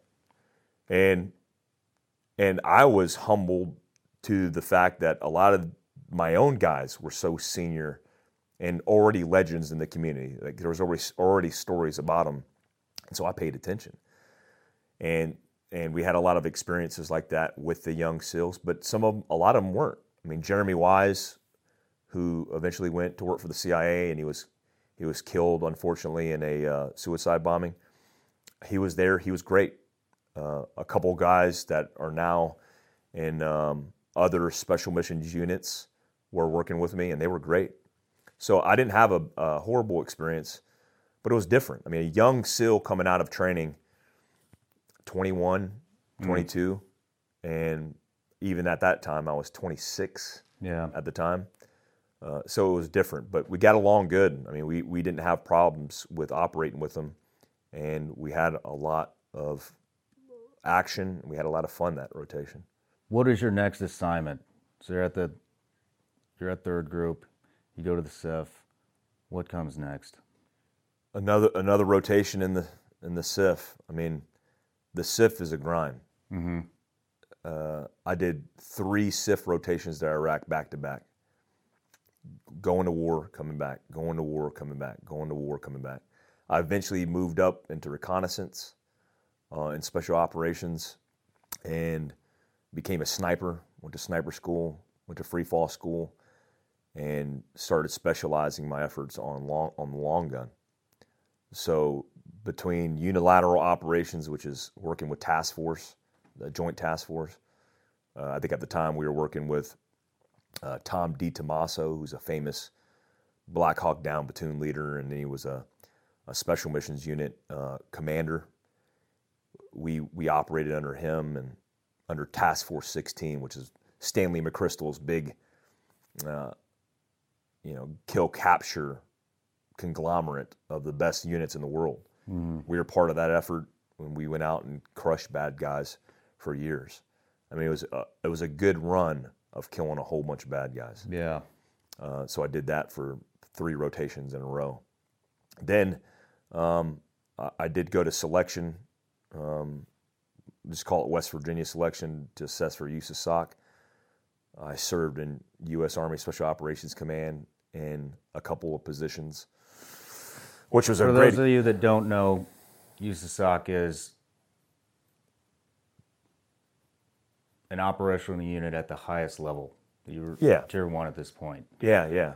And really, once you get there, I mean, you've just become the most elite warfighter in the world. Yeah. How do you feel? Well, I don't know if I was one of the most elite warfighters in the world. I never looked at myself that way. Everybody else does. Yeah. I had some good experiences and some bad ones. Look, special operations is a great community to be part of, but it's a community of the most alpha males on the planet. I did have a bad interaction with my time in that organization with a couple characters. It was a personality conflict. And it's the first time in my career that I felt like achy in my chest.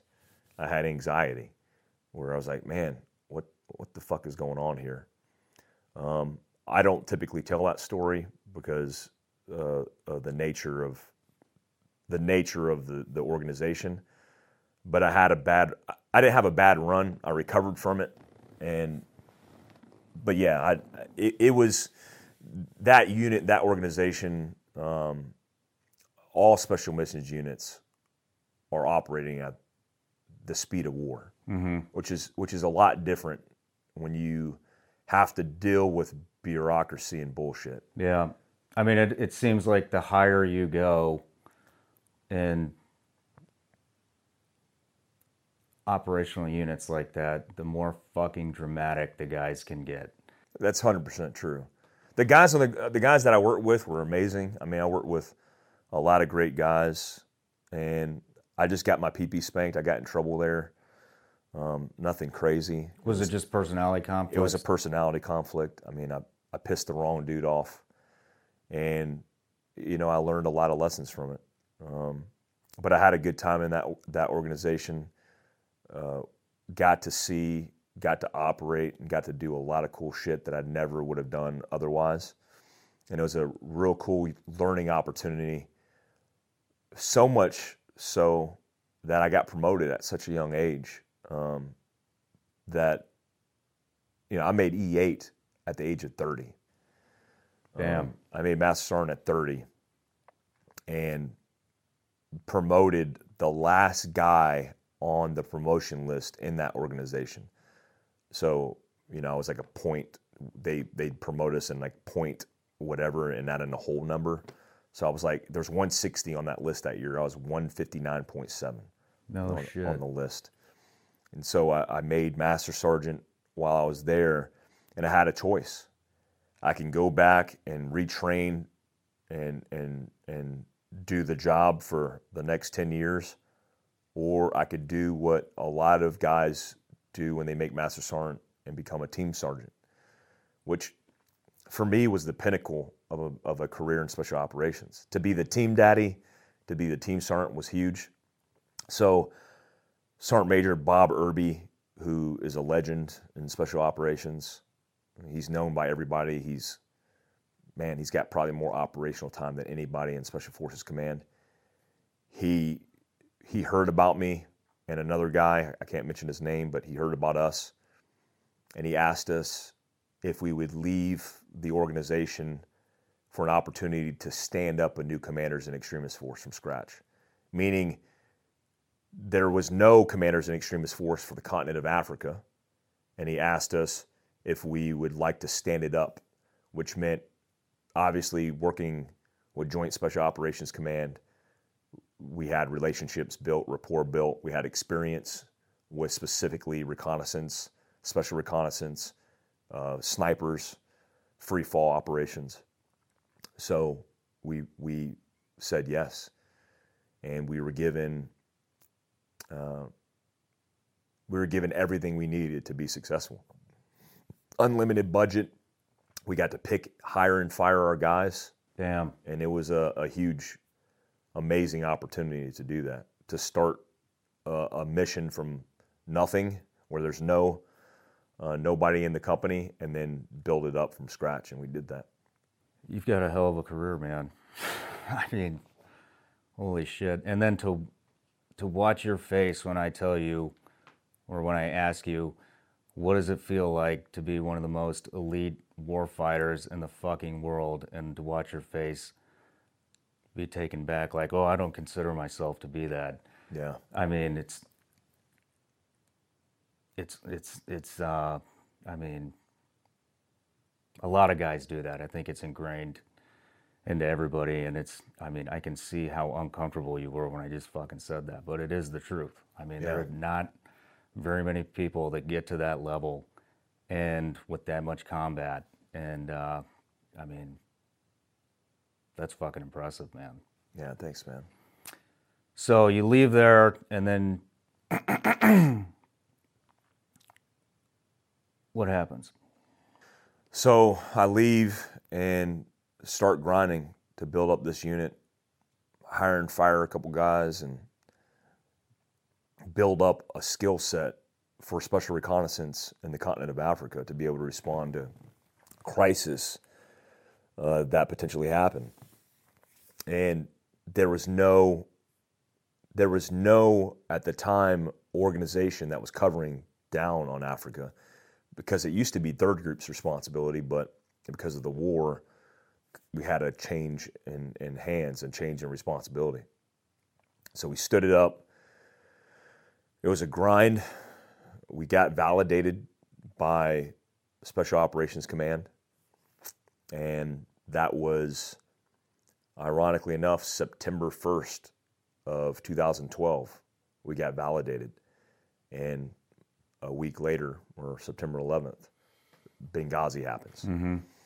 I had already been notified prior to Benghazi happening that my team and myself was going to be the first guys into Libya to run what's called a 12-weight program, which is a congressionally mandated counterterrorism program to counter Al-Qaeda, which therein lies the Benny, therein lies the point, which is before September 11th, 2012, I had already been identified. We're going to go in there, stand up a counterterrorism force to counter Al-Qaeda.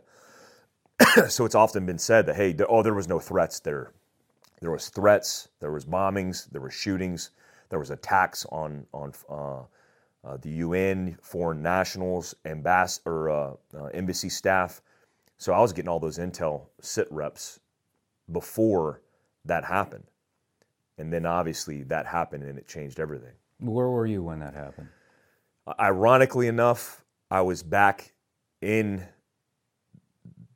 a Special Missions Units compound doing a crosstalk brief with basically a key leader engagement with the team lead from Team Libya that had been designated, and me and the other guy from my unit, because we were former unit members of that unit. We were there doing a crosstalk.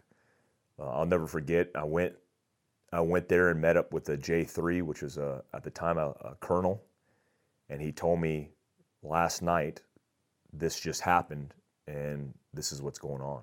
And so I stayed an extra few days to assess the situation and to get tied in, because at that point, it was my unit's responsibility to react and respond outside of obviously the primary main effort. That unit that I was in's responsibility of responding to that crisis. So was Benghazi happening real time when you found out? Yes. Yeah, it was happening real time. It was still active and it was still happening, and I was watching on ISR things unfolding. Jesus Christ. Yeah. Is this what ultimately led you to separate? Yeah, so that's exactly right. Long story short, I deployed to Libya soon after that and stood up a 1208 program, and we had all the right things done to go after the guys that were responsible for the killing of the 4 personnel that were killed in Benghazi. You know, Ambassador Stevens, Smith, and then Glenn Doherty and Tyrone Woods. So we went there. I was deployed there for over 6 months. I busted my ass and tried everything I could to kill or capture those guys with obviously other special operations units that were there, one other special operation unit that was there. And we offered up a full platter. Kill, capture, bilateral mission, unilateral mission, whatever you want, we'll do. And we were told that the political climate wouldn't allow for it, so we're not going to do anything. Yeah. And so let's just say I was disgruntled when I came back. I had a lieutenant colonel that I was co-located with that was a reserve officer from AFRICOM who was a fucking piece of shit, who was drinking every night, getting drunk, who didn't give a fuck about the mission, who was making excuses every single day about not wanting to work, not wanting to do the op. And so when I got back, I said, go fuck yourself. God, and I are got you out. serious? Yeah. You know, I know how fucking tough that can be. I mean, we didn't have pred feed or anything like that, but to watch an event going down, I mean, that's one of the most, when you know you can fucking help, it's one of the most helpless feelings in the fucking world, and I've experienced that as well. We were working with a foreign counterpart and should have been on that fucking op, but we weren't, and their helos went down, and we listened to the entire thing on the fucking radio, and And then we saw them when they got back. And, I mean, and the event that you had to, stay on the sideline for is, I mean, yeah, I could see how you could be that disgruntled. I mean, you got out with 18 fucking years in, right? Yeah. Yeah. 2 years to retirement. Yep. Yeah. I got back. I did get recruited by the CIA at the time. They recruited me for a job. And I had finished my college degree, my bachelor's degree, the year prior to that. So that was a prerequisite to become a staffer for them. I came back with the anticipation of doing that job, but the sequester happened, which was a stop loss on all, or a hiring freeze on all jobs. So I wasn't able to do that job, which kind of fucked me up, I was prepared to do that. So I transitioned off active duty and then went into the National Guard component, where I took a team in Texas, a 19th Special Forces group, and was just waiting on the word, waiting on an opportunity. Let's rewind a little bit here. So you separate from the Army, finish your degree. How long do you go from your last day in the military to CIA? So the contracting side, 6 months, maybe That's more. it? 6 months? Yeah, 6 months.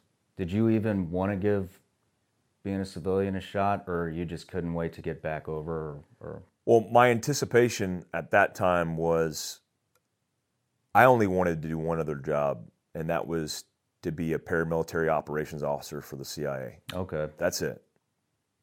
The first casualty of the war, the global war on terror, was Michael Spann, and he was a former Marine officer and a member of that job and position. So I wanted to do that. I was ready to hang up my life, meaning my personal life and everything else, to just stay at war. Yeah. Because that's what I wanted. And I was chasing the rainbow.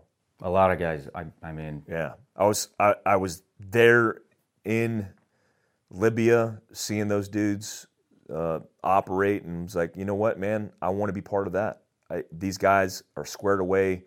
They don't seem to be dealing with a whole bunch of bullshit, and that's what I'm going to do. If I can't kill bad guys in special operations, then I'll get out and kill bad guys somewhere else.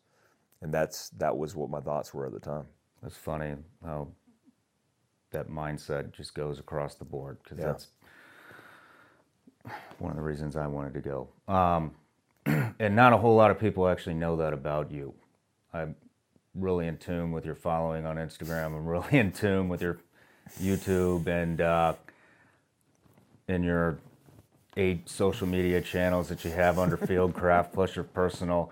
And you never fucking bring that up. Not a whole lot of people know that you jumped over to CIA, and then, which is where we met. Yeah. So, and I'm really curious to hear what you have to say. What was your first impression? I mean, you go through training, let's breeze through that, but you show up in country, your first deployment with the agency. What's your first impression? So the reason I did that job is they gave me that job as an interim from my staff position, which would have been paramilitary operations guy. So I did that job thinking it was a temporary thing, thinking it was only going to be a rotation or two until I got the call.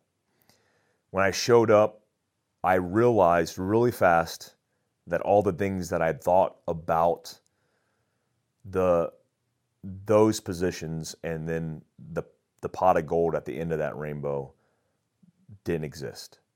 And they were dealing with shit just as much as I was. And so I started realizing that the job I was in wasn't that bad. In fact, it was pretty decent.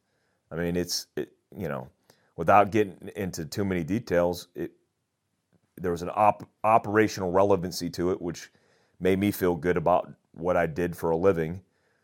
Good pay, good experiences, and not a lot of bullshit. I mean, you kind of change your scale of bullshit when you go there, right? Mm-hmm. But I just came off active duty where I dealt with a lot of bullshit, so it wasn't that bad. And so for the first time, I think I was pretty happy with what I was doing. The operation ops tempo was decent, and the rotation schedule was good. Were you at a flagpole? I wasn't. Oh, you went, okay. I went straight to Yemen. Okay. Yeah. Where we met. Yeah. So that was your first deployment. Yeah. So what was your impression of the guys, of me? What was your impression of me? You know what's crazy is people ask me that. Obviously, a lot of special operations guys ask me that. The best dudes I've ever met have been in that job. Because I know, because of the vetting process, that they're the best shooters in the world. Mm-hmm. Even better than my standards in special operations. Yeah. I mean, I've shot with the best shooters in the world in special operations, and then I get to this job, and I was super impressed by the standards. The shooting qual is the hardest shooting qual in the government. There's no doubt about it, because I've been to the firearms instructor development course at Camp Perry to vet the hardest and most difficult courses. Outside of the U.S. Marshal Service, the Air Marshal Service, it is the most difficult qual. So having that confidence that these guys are vetted, qualified to be where they're at, and that the myriad of backgrounds and experiences are brought together, I thought it was real cool, man. Yeah. I was super impressed. You're always going to have a dude here and there. But for the direct hires that I operated with, the independent contractors, there's nothing bad I could say about any of them. You know, some of them are quirky and weird, just like we all are. Yeah. But operations wise, the best I've ever worked with. Well, that's cool to hear. Did you find it, one of the biggest struggles that I had working there was the integration of tactics, because you're working with all the best units from all special operations. Everybody has their way of doing shit. Everybody thinks their way is the best. Some guys, like myself, can shut the fuck up and learn new ways and realize, hey, this is what we have to do, and we have to be uniform if we're going to work together. And then there's, the other crowd that they can't let go of, their specific or their unit-specific tactics. Where did you fall in that spectrum? I try to strike a good balance. I did have recent GWOT experience and tactics, and you know how that is. The further displaced you get from the war, there's a whole bunch of different tactics that change. Mm-hmm. So I was heard, when I brought up things, but I also try to be very careful about, one, being a new guy, but two, understanding that as long as the tactics worked, there could be a different way to skin the cat. I mean, there were things that I didn't necessarily agree with, but there are going to be different viewpoints and tactics. But if it works and doesn't violate security, I'm okay with that. So I had a better, easier time. And like I said, I needed that job. Yeah. I was transitioning, obviously off of active duty. I needed that job, and I needed to be in a good place in that position. I had just made Sergeant Major in 19th Special Forces Group. So going back home, I had responsibilities, and so I just couldn't get caught up in any bullshit. There was drama like there is anywhere else. Mm-hmm. I just go to my room. Yeah, you were a room hobbit. Yeah, stay in my room. You did a lot of squats that trip. I literally saw your butt rising. Yeah. Oh, yeah. Week after week. 2 to 4 hours of squats a day. I had a nice ass after. You after did. That. I was real nice one. Man, but so nice. I mean, that's cool though, because honestly, most guys in that outfit don't have near the fucking experience that you brought to the table. I mean, we just in an hour went over your, breezed through your military career, and holy shit, dude. That's a lot of fucking trigger time. That's a lot of deployments, and that's a that's a shit ton of experience. I mean, you named all the major schools. I think you left out JTAC, which we had talked about earlier. Yeah. I mean, it's got to be hard to bite your tongue with certain things. And anyways, that. Yeah. How long were you over there at the agency? I did a total of 7 trips, 6.5, because my last trip wasn't a full trip. Okay. So I think before we met, I did maybe one rotation before that. Maybe. It's hard to piece together. Yeah, I did. Yeah. So I did a total of 6.5, and my last trip was early 2016. And again, I don't advertise that experience, but I was deploying back into war zones between my trips with the CIA. So I was going downrange, coming back, going straight on a deployment with 19th Group. And Holy shit. And coming right back in. And so it became redundant and it became pretty overwhelming to get anything accomplished in civilian life.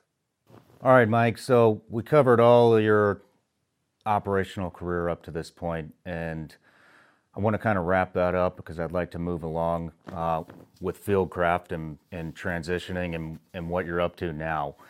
But before we do, I want to take a call. And you take calls on your podcast? That's cool. I take calls. So I met this kid maybe 3 years ago, and he was a fucking soup sandwich. Showed up to one of my training courses, had the fucking Delta beard, had all the fucking tactical shit, didn't know how to use any of it, fucking completely unsure of himself, just living in a total fantasy land. And he started training with me more and more and more, and became really interested in actually doing the fucking job instead of looking the part. And I know you get blown up on the IG, and so do I, with DMs all the time of people who want to do it. Well, this fucking guy actually is doing it. He went and signed up, and he's waiting for his selection date, and I'm super fucking proud of him. I nicknamed him Keebler. Like Keebler the elf? Yeah, like Keebler the elf. Because he used to have this stupid fucking beard. But those cookies are delicious, too. They're so good. I know, right? So good. So I'm going to give him a call. He's got a question for you about going through selection, I think, and something with the National Guard. So here we go.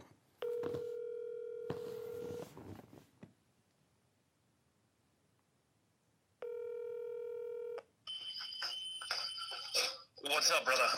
Keebler, you son of a bitch. You in a factory, a steel pot factory? You're in my podcast, and I got Mike Glover here. I know you got a question for him. I do. How's it going, guys? Good, man.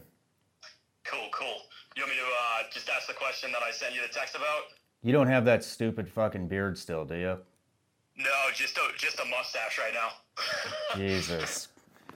Yeah, I gotta grow what I can, right? Right on. Well, hey, let's hear your question. All right. So I have a question that a bunch of the National Guard SF students have. One that I have for myself as well.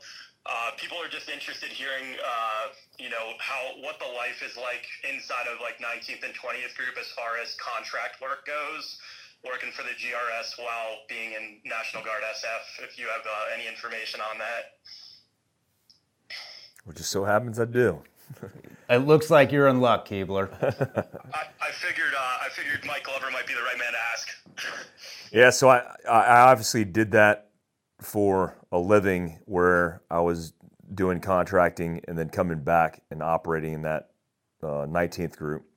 I was in Charlie 119, and I had a good sergeant major. I had a good company commander, but I was also a team sergeant in that company before I made sergeant major. So the time period in which I was a team sergeant, I had stood up a team from scratch. We didn't have a detachment when I rolled in there. I got to handpick some guys and put them on my detachment, and found that, operating overseas, no matter what your position was commonplace in those Guard units. I mean, you're going to have a lot of guys that contract. Hell, half the guys that work in 19th group more than likely contract. Now, with that being said, depending on who your client is or who you contract for is going to determine whether or not it's okay. Most of the time, I would say 99% of the time, it's fine. There's no issues with it because, again, you're not doing anything during the year besides the 1 week in a month. And, as long as you could try to make the 2 weeks a year, that's fine. A good company in Special Forces will work with you via the B Team Operations Sergeant. So if the B Team Ops guy is switched on, which mine was, he's super squared away, he facilitated guys who missed their 2 weeks a year annual training. And that was okay. He just made up for it by sending them to school, by making them do details at the schoolhouse or at the unit. And so it's not an issue. I mean, it's just what happens. I think a lot of people don't understand this about the guard component of SF.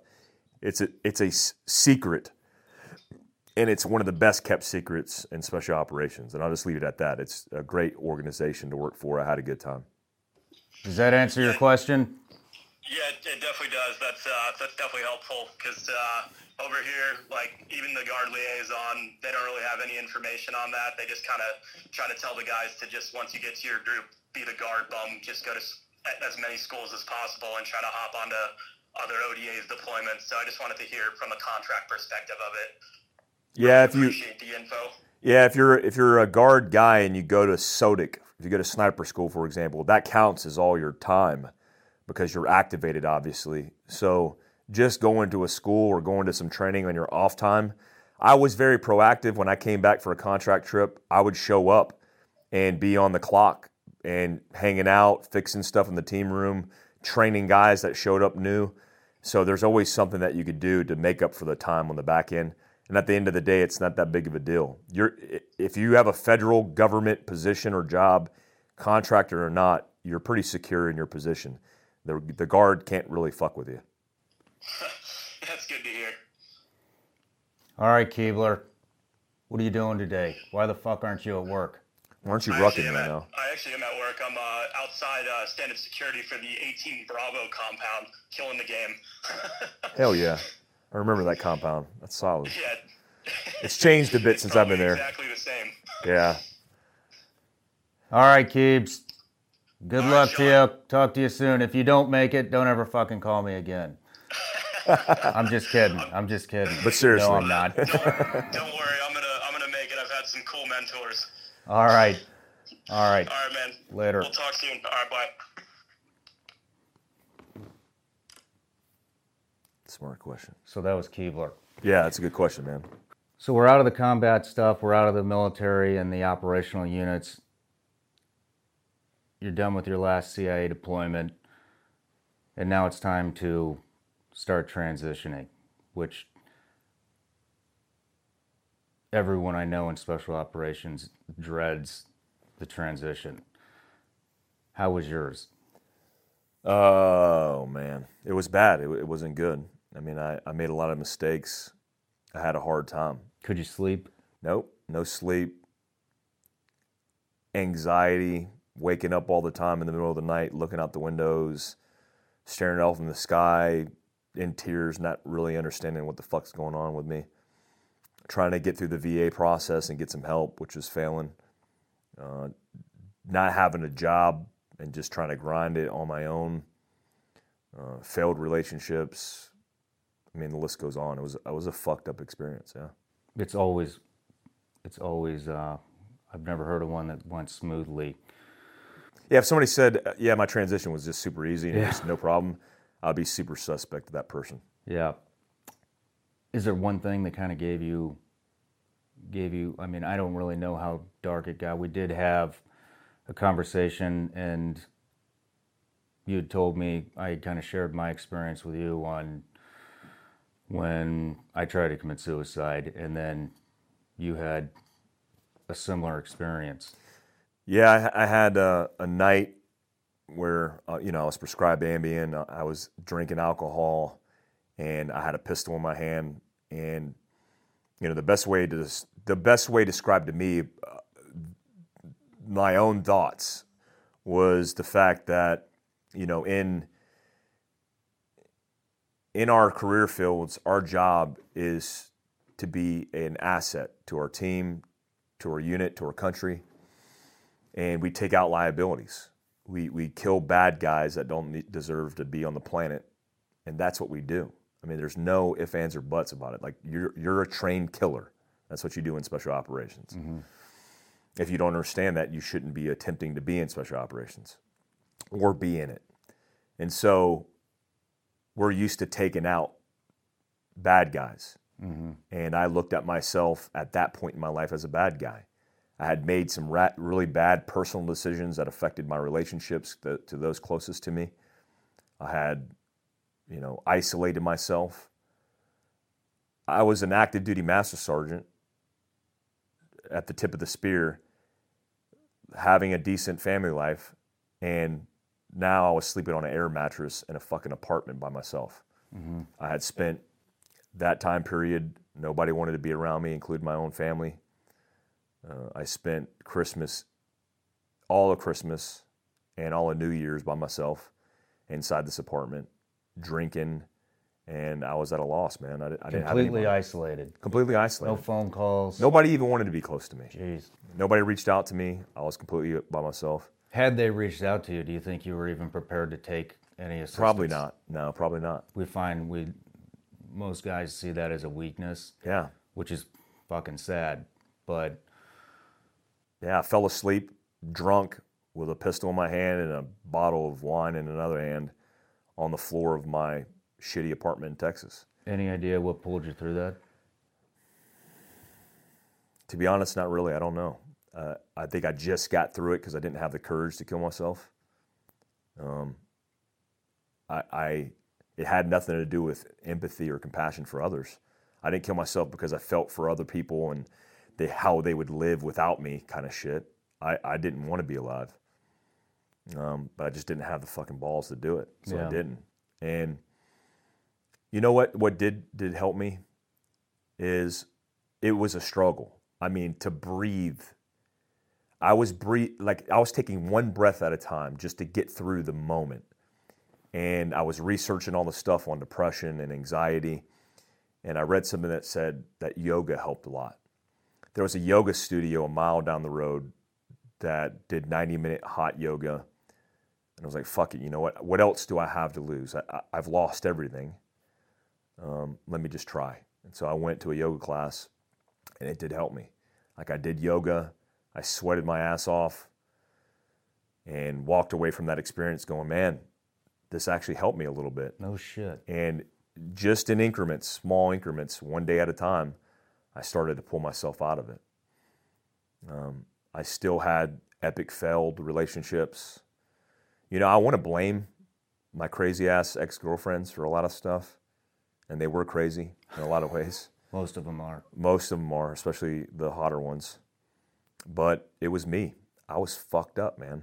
Yeah. I mean, things that, civilians aren't prepared with the capacity to even understand what's happening to them when you lose your shit, or your temper flares, or you punch a hole through a wall, or you just do stupid shit and say stupid shit.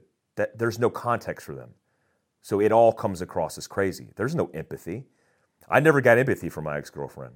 She never said, I'm so sorry that you had to go through this, because she didn't even understand it. Yeah. So I want to point the finger and be like, fuck you for not having empathy for me, but fuck me for just being a dick. Yeah. But again, it's not our fault in a way. I mean, I think we should take personal responsibility for things that we do wrong, but there's no mechanism or even understanding, back then at least, of what the fuck's happening to this guy. Yeah. He's an elite special operations guy. There was everything going for him, and he's falling apart. And I simply just started to realize that, like, when you take a dog of war and you let him off the leash and he bites and he attacks and he has one condition, which is operating at the speed of war, then when you come home, you can't expect him to sit on your fucking lap and be a house dog. So there is a new reconditioning that needs to take place, and it's a process. People who don't understand as spouses that there is a process, it's a failed expectation. You'll fucking lose every time. And that process might not ever go away. Yeah. You know, I hate the spouses that make themselves feel like victims because of what their veterans going through. Everybody goes through trauma in some form or fashion, but I don't want that to define who I am at my core, because I know I'm a good man at my core, but I know I've made a lot of poor decisions based on the trauma that I've experienced. Yeah. And so it's a daily fucking effort and campaign just to make sure that I stay squared away. I think a big struggle too is, there's a lot of things going on during, especially at the beginning of a transition. And I think one of the first things that sets in for guys, I know one of the first things that set in for me was, it's when you realize you're just a fucking human. You know, I mean, it's... You're not a god anymore. When you're at the SEAL team, when you're at, the SF team, when you're at the agency, I mean, you have this sense of like who you are, and you're unstoppable, and all the shit that you've been through, and all the operations you've gone on, the gunfights, everything. You're at the pinnacle of it all. And then when you come out, you realize you're just as fucking human as every other motherfucker walking around this earth. And that is very humbling. Did you feel that? Absolutely. I mean, one, society's not prepared for us. No. They don't know how to deal with us. Just like they didn't with MACV SOG guys in Vietnam, after Vietnam, or post even World War II. A lot of men that come back from special operations and have these experiences can't replicate that in civilian life. So there is a complex where we think we're gods because we're identified as operator, we're identified as sniper, we're identified as all these high-speed things that are relevant in our communities, but irrelevant in society. You want to assimilate in civil society, no one gives a fuck that you're a sniper. No. In fact, in civil society, you're a liability because you're fucking crazy. Or, oh, sorry you went to war, man, that must have been a tragic thing. And so they're definitely not prepared, and I don't think we are taught that to re-assimilate, we have to re-identify ourselves and redefine purpose. Purpose for me in the military was killing bad guys. That's the only drive and purpose that I had. I woke up every morning, even as a leader in special operations. If I don't kill bad guys, I'm a failure. Whether that's kinetic, proxy, directly, killing bad guys was my job. Yeah. How does that translate into the civilian sector? You know, not very well. It doesn't. Yeah, it doesn't. Not very well. But so something pulled you through all this. But before we get to that, I have another question that I want to ask you. Would you want, after everything you've been through, I know you wouldn't have changed a thing, so I'm not going to ask you that, but you do realize now the toll that it took on your personal life and you as a person. What would you do if your son told you he wanted to become a Green Beret? Would you be for it? I would support him, but I would try to convince him otherwise. I don't think... I had expectations of how it was going to be, and then I experienced it. And the toll that it's taking long term, I would never take that back for myself because I earned that. Good, bad, or indifferent, I earned it. But looking at the full process and journey and the toll it takes, I wouldn't want to do that to his family. I wouldn't want to do that to his loved ones, his family, his friends, to to his mom, I would try to convince him otherwise because, one, some people think it's their only option. But two, there's nobility in it. Some people think that selfless service and sacrifice is the noble cause. And that's okay. I get that. I get selfless sacrifice. But there's so many other things that are broader where you could affect change and have a greater impact outside of the military. I didn't realize that until recently, until doing what I'm doing now. And I realized that I probably couldn't do what I do now. If you weren't a SEAL and I wasn't a Green Beret, nobody give a fuck. Mm-mm. But because we are, it's set a foundation. So, I don't know, I'm torn with that, but more than likely not. It's a tough call. I want my kids coding at the age of 5. I want them to be entrepreneurs by the age of 10. Because I know that entrepreneurship, because I grew up in it, entrepreneurship is the only single way to a means of controlling your own destiny, literally. Yeah. Not figuratively. Not like, I got this. No, you got a boss. You don't got shit. Interesting. I think most guys are the same. You know, they, I think they would say the same thing. I would. And the shitty thing is everyone I know in that community is stubborn as a son of a bitch, and nobody is going to fucking talk them out of it. But I just was curious, you know. I have an expectation my son will go tell me to fuck myself. Good. And I'm okay with that. Yeah. I wouldn't fight him on it, is what I mean. Yeah. I wouldn't. There is no contingencies for me, and there's no resentment for me. You do what you got to do, son. Do you. But let me give you the advice. And you could take the advice, or you could flush it down the shitter. Or the real, you know, I mean, when I talk to the younger generation that's coming up and they want to do that, I make sure they do realize as much as possible what the other side looks like. Mm-hmm. It's not all the fucking glory that everybody thinks. It's not like Hollywood depicts. Yeah, not at all. But, all right, enough about that. So, Fieldcraft Survival. You guys fucking do all kinds of stuff. I've seen Fieldcraft talk about the keto diet. I've seen him talk about Brazilian Jiu-Jitsu and grappling, tactics, shooting, obviously survival, overland mobility.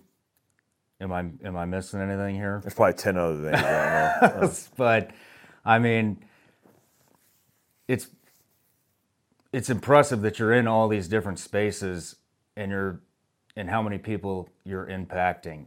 What was the first space that you entered in Fieldcraft, and why did you do that?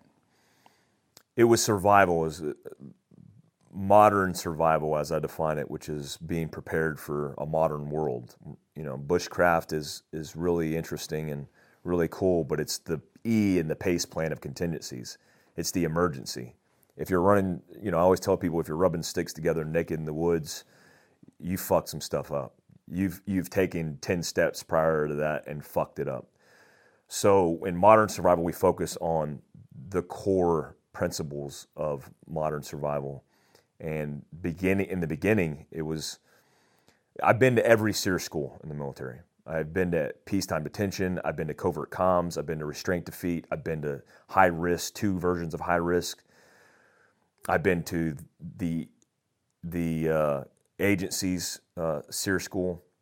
So I have a good understanding of the doctrine and then the training methodology behind it, and figured I would make a survival kit, that allows you to survive for 72 hours, because that's the period of time in which the average catastrophe unfolds, whether that's being displaced from an urban to a rural environment, getting out of a bad natural catastrophe, surviving in a period of time, that's usually around 72 hours.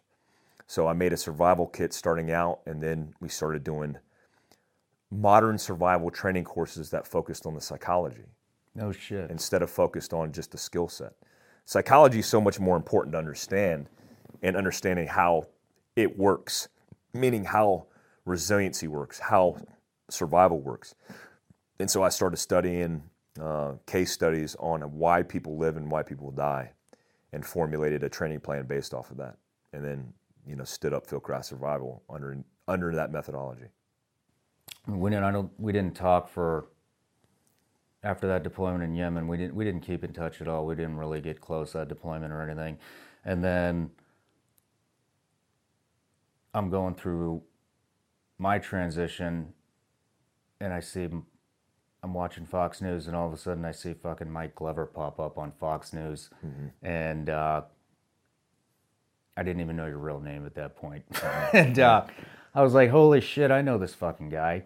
And I looked you up, and I saw Fieldcraft, and I saw your personal IG, and I was like, holy shit. And then I started following you more and more, and one of the things that I really like about what you guys are doing in the tactical space is you just fucking have this way of keeping it real, and you keep the tough guy bullshit attitude out of it, which makes for the perfect learning environment.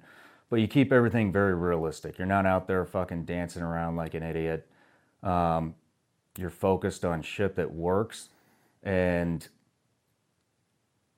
that can be kind of tricky in this space because everybody's looking for the circus, the shit that looks cool. And you've created a successful training business without ever getting involved in that shit. How did you do that? What it is it's kind of what I've done my entire life, where I'm not worried about popularity. I don't give a fuck about flashy shit. I just don't care. I've never been that way. I grew up poor, and I didn't have a desire to pretend like I was rich. So I didn't look at what most kids look at on social media, which is popularity. Mm-hmm. They look at likes, for example. Likes is not a metric to success. It's a metric to popularity. They're two different distinct things. I'd rather have 100 likes on a post from 100 people who are willing to train and read my content and take things seriously in survival and preparedness than have 25,000 likes of a bunch of nerds just geeking the fuck out over a picture of something that looks tactical. Yeah. I never give a fuck about that. And I also don't give a fuck about teaching people things that are unrealistic. I know statistically that cardiovascular disease and cancer kill more people than anything on the planet. So yeah, you're less likely to be in a gunfight. So maybe instead of focusing on running and gunning unrealistically on a flat range shooting still and paper, I'll instead focus on the basic skill sets of gun handling skills and safety and the fundamentals of marksmanship. Because I want to make sure the guy or gal who leaves my course could draw their pistol safely and engage a threat realistically than fucking run around with a pro mask on looking like a fucking operator when you've never operated a day in your life. Like I'm not a fan of that. Yeah. I'm not a fan of it because at the truth and core of it, we all have choices and options. And I get the customer's going to go where they want to go. But like I said, I have my tribe and people who follow us and people who buy shit and train shit. I'm good with that. I'm not interested in being the Walmart tactician. Not interested at all. I mean, that's cool because you're also, at the same time, you're looking for a particular customer, client, student, whatever you want to call it, just by saying that. And I think that drives a lot of the I call them the end of the world fantasy people to the other. They don't want to do the fundamentals. A lot of them, they just want to come out there and get a fucking picture of them wearing a bunch of shit that they don't know how to use. And they don't want to put the time and the effort in to actually become efficient with their equipment. And how long did it take you to kind of like figure that out? When you jump into the tactical space, you get all kinds of, you get all kinds of people that want to train. You got the guy that just wants to protect his family and church. You got all the way to the opposite, who's secretly fantasizing that he's going to be shooting zombies on his fucking rooftop. How long did it take you to figure out what all the different profiles that want training in this space? Well, I knew the way I would attract the right people was by doing what we do, which is being real, which is having realistic expectations of training, and not trying to build a business off of a gimmick. Everybody nowadays come to the table in a business plan with a gimmick, and my mom raised me in business to understand that hard work, discipline, and your ethic is what's going to get you to the top. And maybe that's one slow step at a time, but that scales more optimal for me because it doesn't deviate from my values. So just putting out that would attract the right people, and it has thus far. We've grown slowly over the last few years, but I'm okay with that, man. I'm okay with slow growth. Yeah. A lot of these kids are living in fantasy world because they want to be somebody. I feel sorry for them. They want to be something significant, and so they use their social media to virtue signal to the world that they're something they're not. It's called emulation. It's what emulators do. It's what we did, just in a different way. I mean, I used to read Mac V. Sog books, sniper books from John Plaster, Carlos Hathcock, all those guys. And when I read those books, I went in the woods and I pretended. But I did that when I was a kid, not a fucking adult. And these guys are fucking grown-ass men LARPing on social media without the deliberate plan to do something significant. Yeah. I always tell these kids who ask for advice, I'm okay with giving you advice. I'll give you free advice all day as long as it means something at the end of the day, not just you perpetuating a feeling. Because you tell your friends at the bar that, you're trying out for special operations. And then 2 years later, you're still sitting on your ass in your cubicle. Your authenticity really comes through on your lives and everything else. And I think a lot of people are really, really drawn to that, especially nowadays more than ever with all the phony shit on social media. And I mean, all of your branches of Fieldcraft just seem to be growing very steadily. What's next?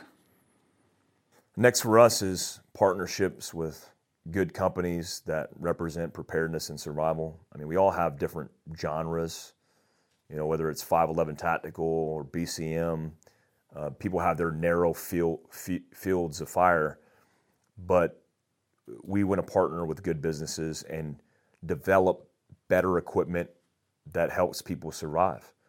There's a whole bunch of deficiencies in the game because a lot of companies are focused on the wrong priorities, in my opinion. I agree with you so on that. We're going to try our best to fix those and then continue doing media, man. I love the media thing like you do. I mean, this being your first podcast, I love podcasts because it gives opportunity to hear a long form version of somebody's experiences instead of clickbait. And so I'm more interested in doing versions of that instead of doing shorter versions of clickbait. I do have a plan to write a book. I've written 4 chapters of it. It's probably one of the hardest things I've done technically. Looking for a publisher or an agent to get that knocked out because I realize I'm a good creative writer, but in 300-word increments on Instagram, not in a 250-page book on mindset or survival. So yeah, man, we're continuing to grind. We got mobility coming out. Overlandtraining.com is a domain that I've licensed from Overland Journal and Expedition Portal, who are the OGs and bosses in Overland.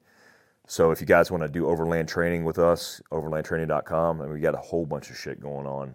We're training all over the United States. I'll be in Texas in January. My guys I'll be in California in January. I'm all over the place, man. It's a grind that I'm in love with. It's something that I'm passionate about, and I've been in it for 4 years, and it's just something that I'm prepared to maintain.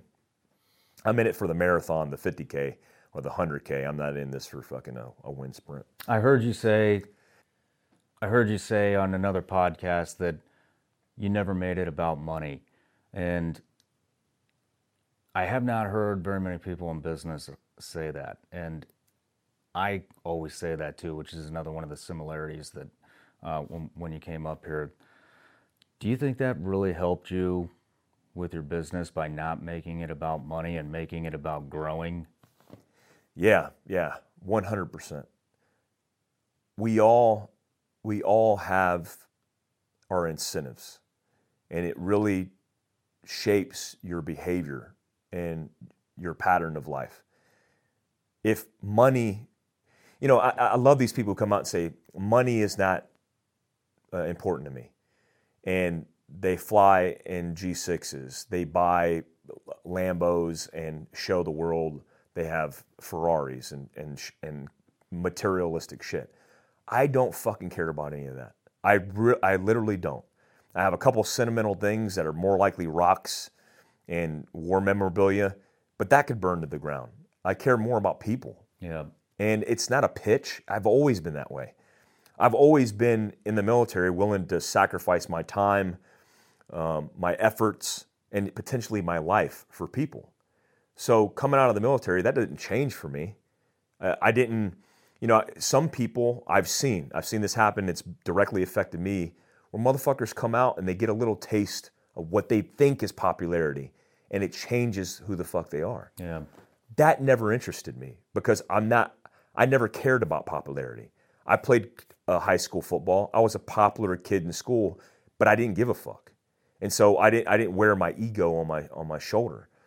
So when I make it about people, it changes the priorities, whereby the bottom line for me isn't the profit margin. The bottom line is taking care of people. And by default, and this isn't, you could look at it in books as a marketing tactic or a business tactic, but it has to be genuine. Mm-hmm. And so when I make it about people, people take care of our company.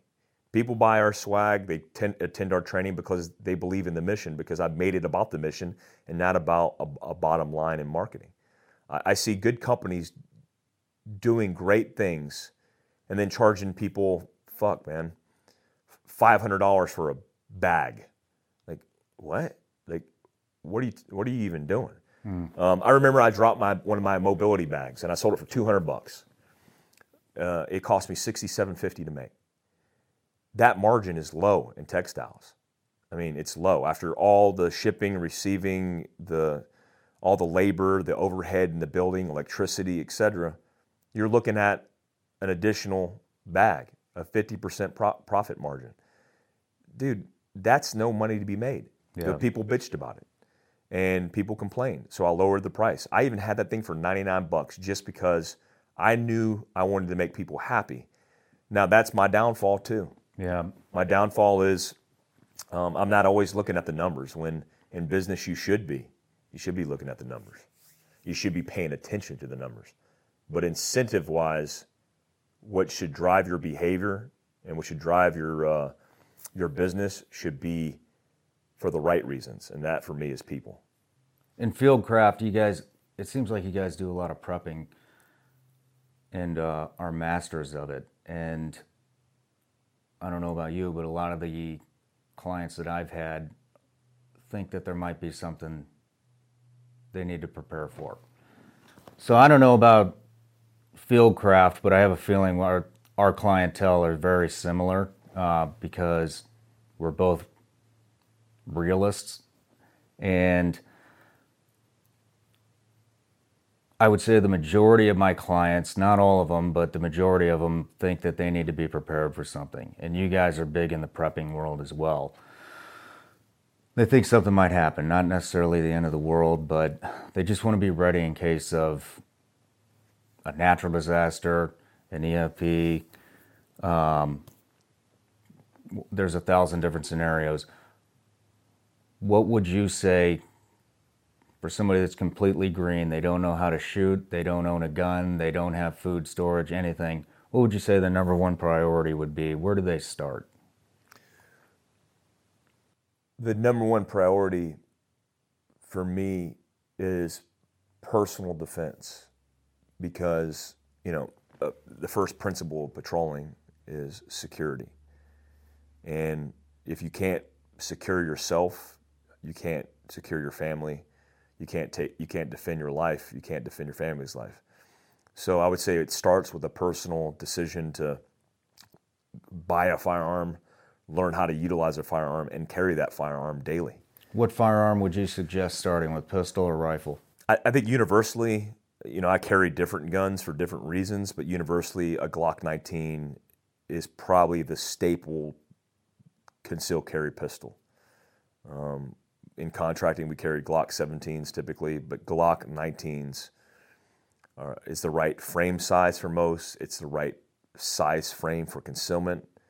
It has the most accessories per gun in the industry.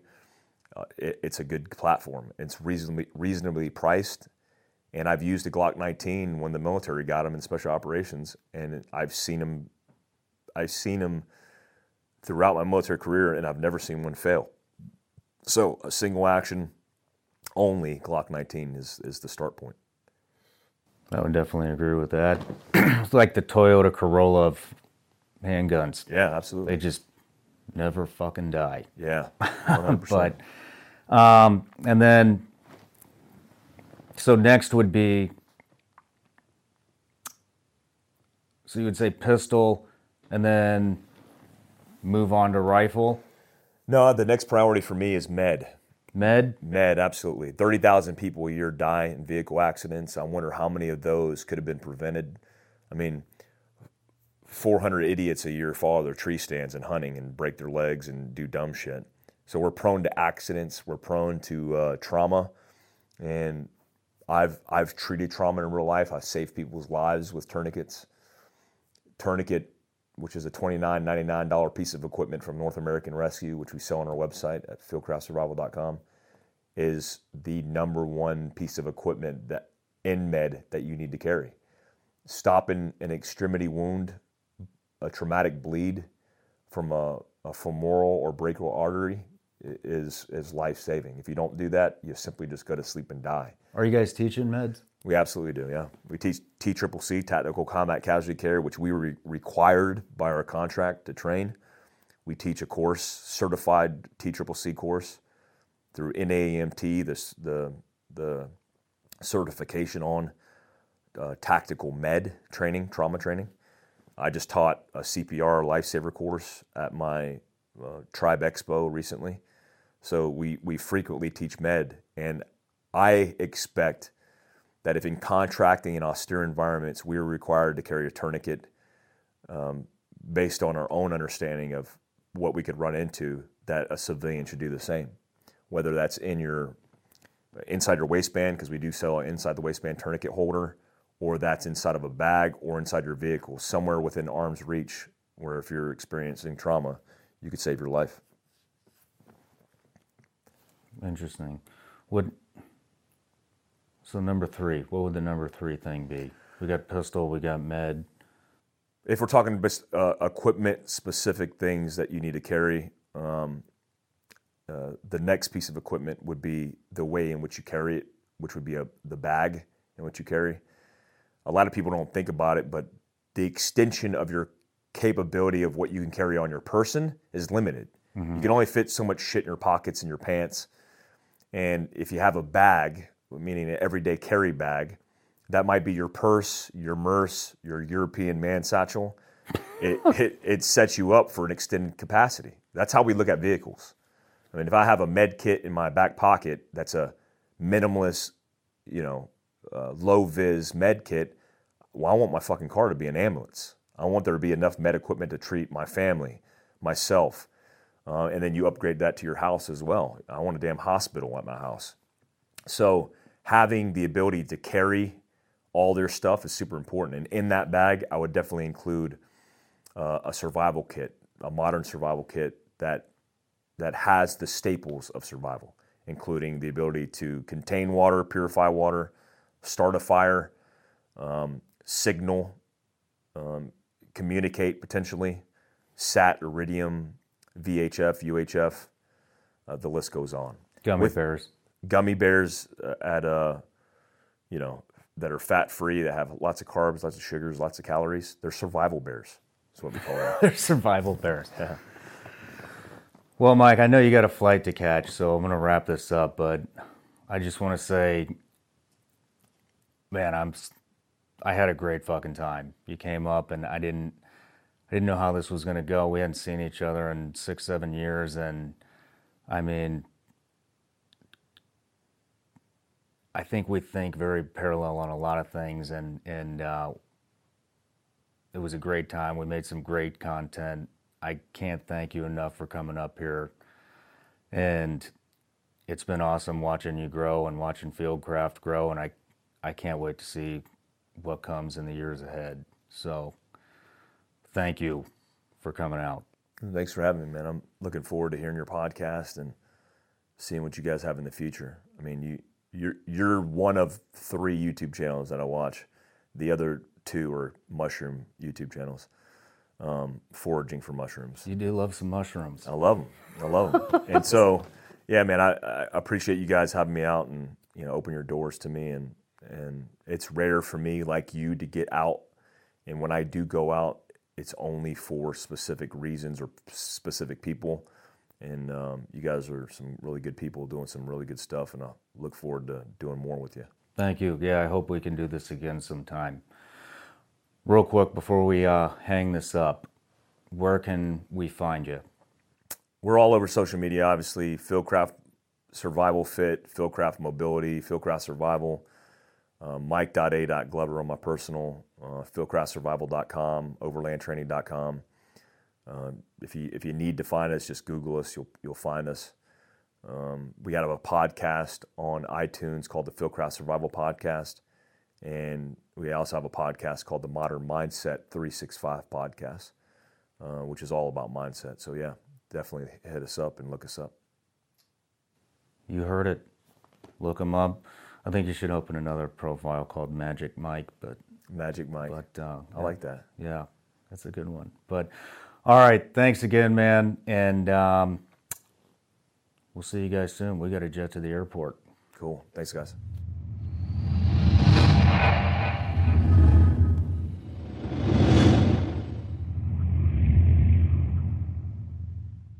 Celebrate the Black Friday sales event at Woodhouse Chrysler Dodge Jeep Ram in Blair. Step into a new Jeep that you can count on. From the awarded new Grand Cherokee to the capable 2022 Jeep Compass, the Jeep lineup won't compromise on power, technology, or comfort, delivering confidence and convenience for 29 years. Woodhouse Chrysler Dodge Jeep Ram in Blair is your trusted auto partner. Visit us off Highway 30 in Blair or online at WoodhouseChryslerJeepDodge.com. The Bigger Pockets portfolio of podcasts are worthy of your investment. We're having a real conversation as real estate investors. New episodes available every day. It's important to buy where it makes money and not necessarily where you want to travel to. Bigger Pockets, On the Market, Rookie Real Estate, or Money Podcast. The purpose of flipping is to create more cash so then you can reinvest into other types of properties. The Bigger Pockets Podcast on YouTube or wherever you listen.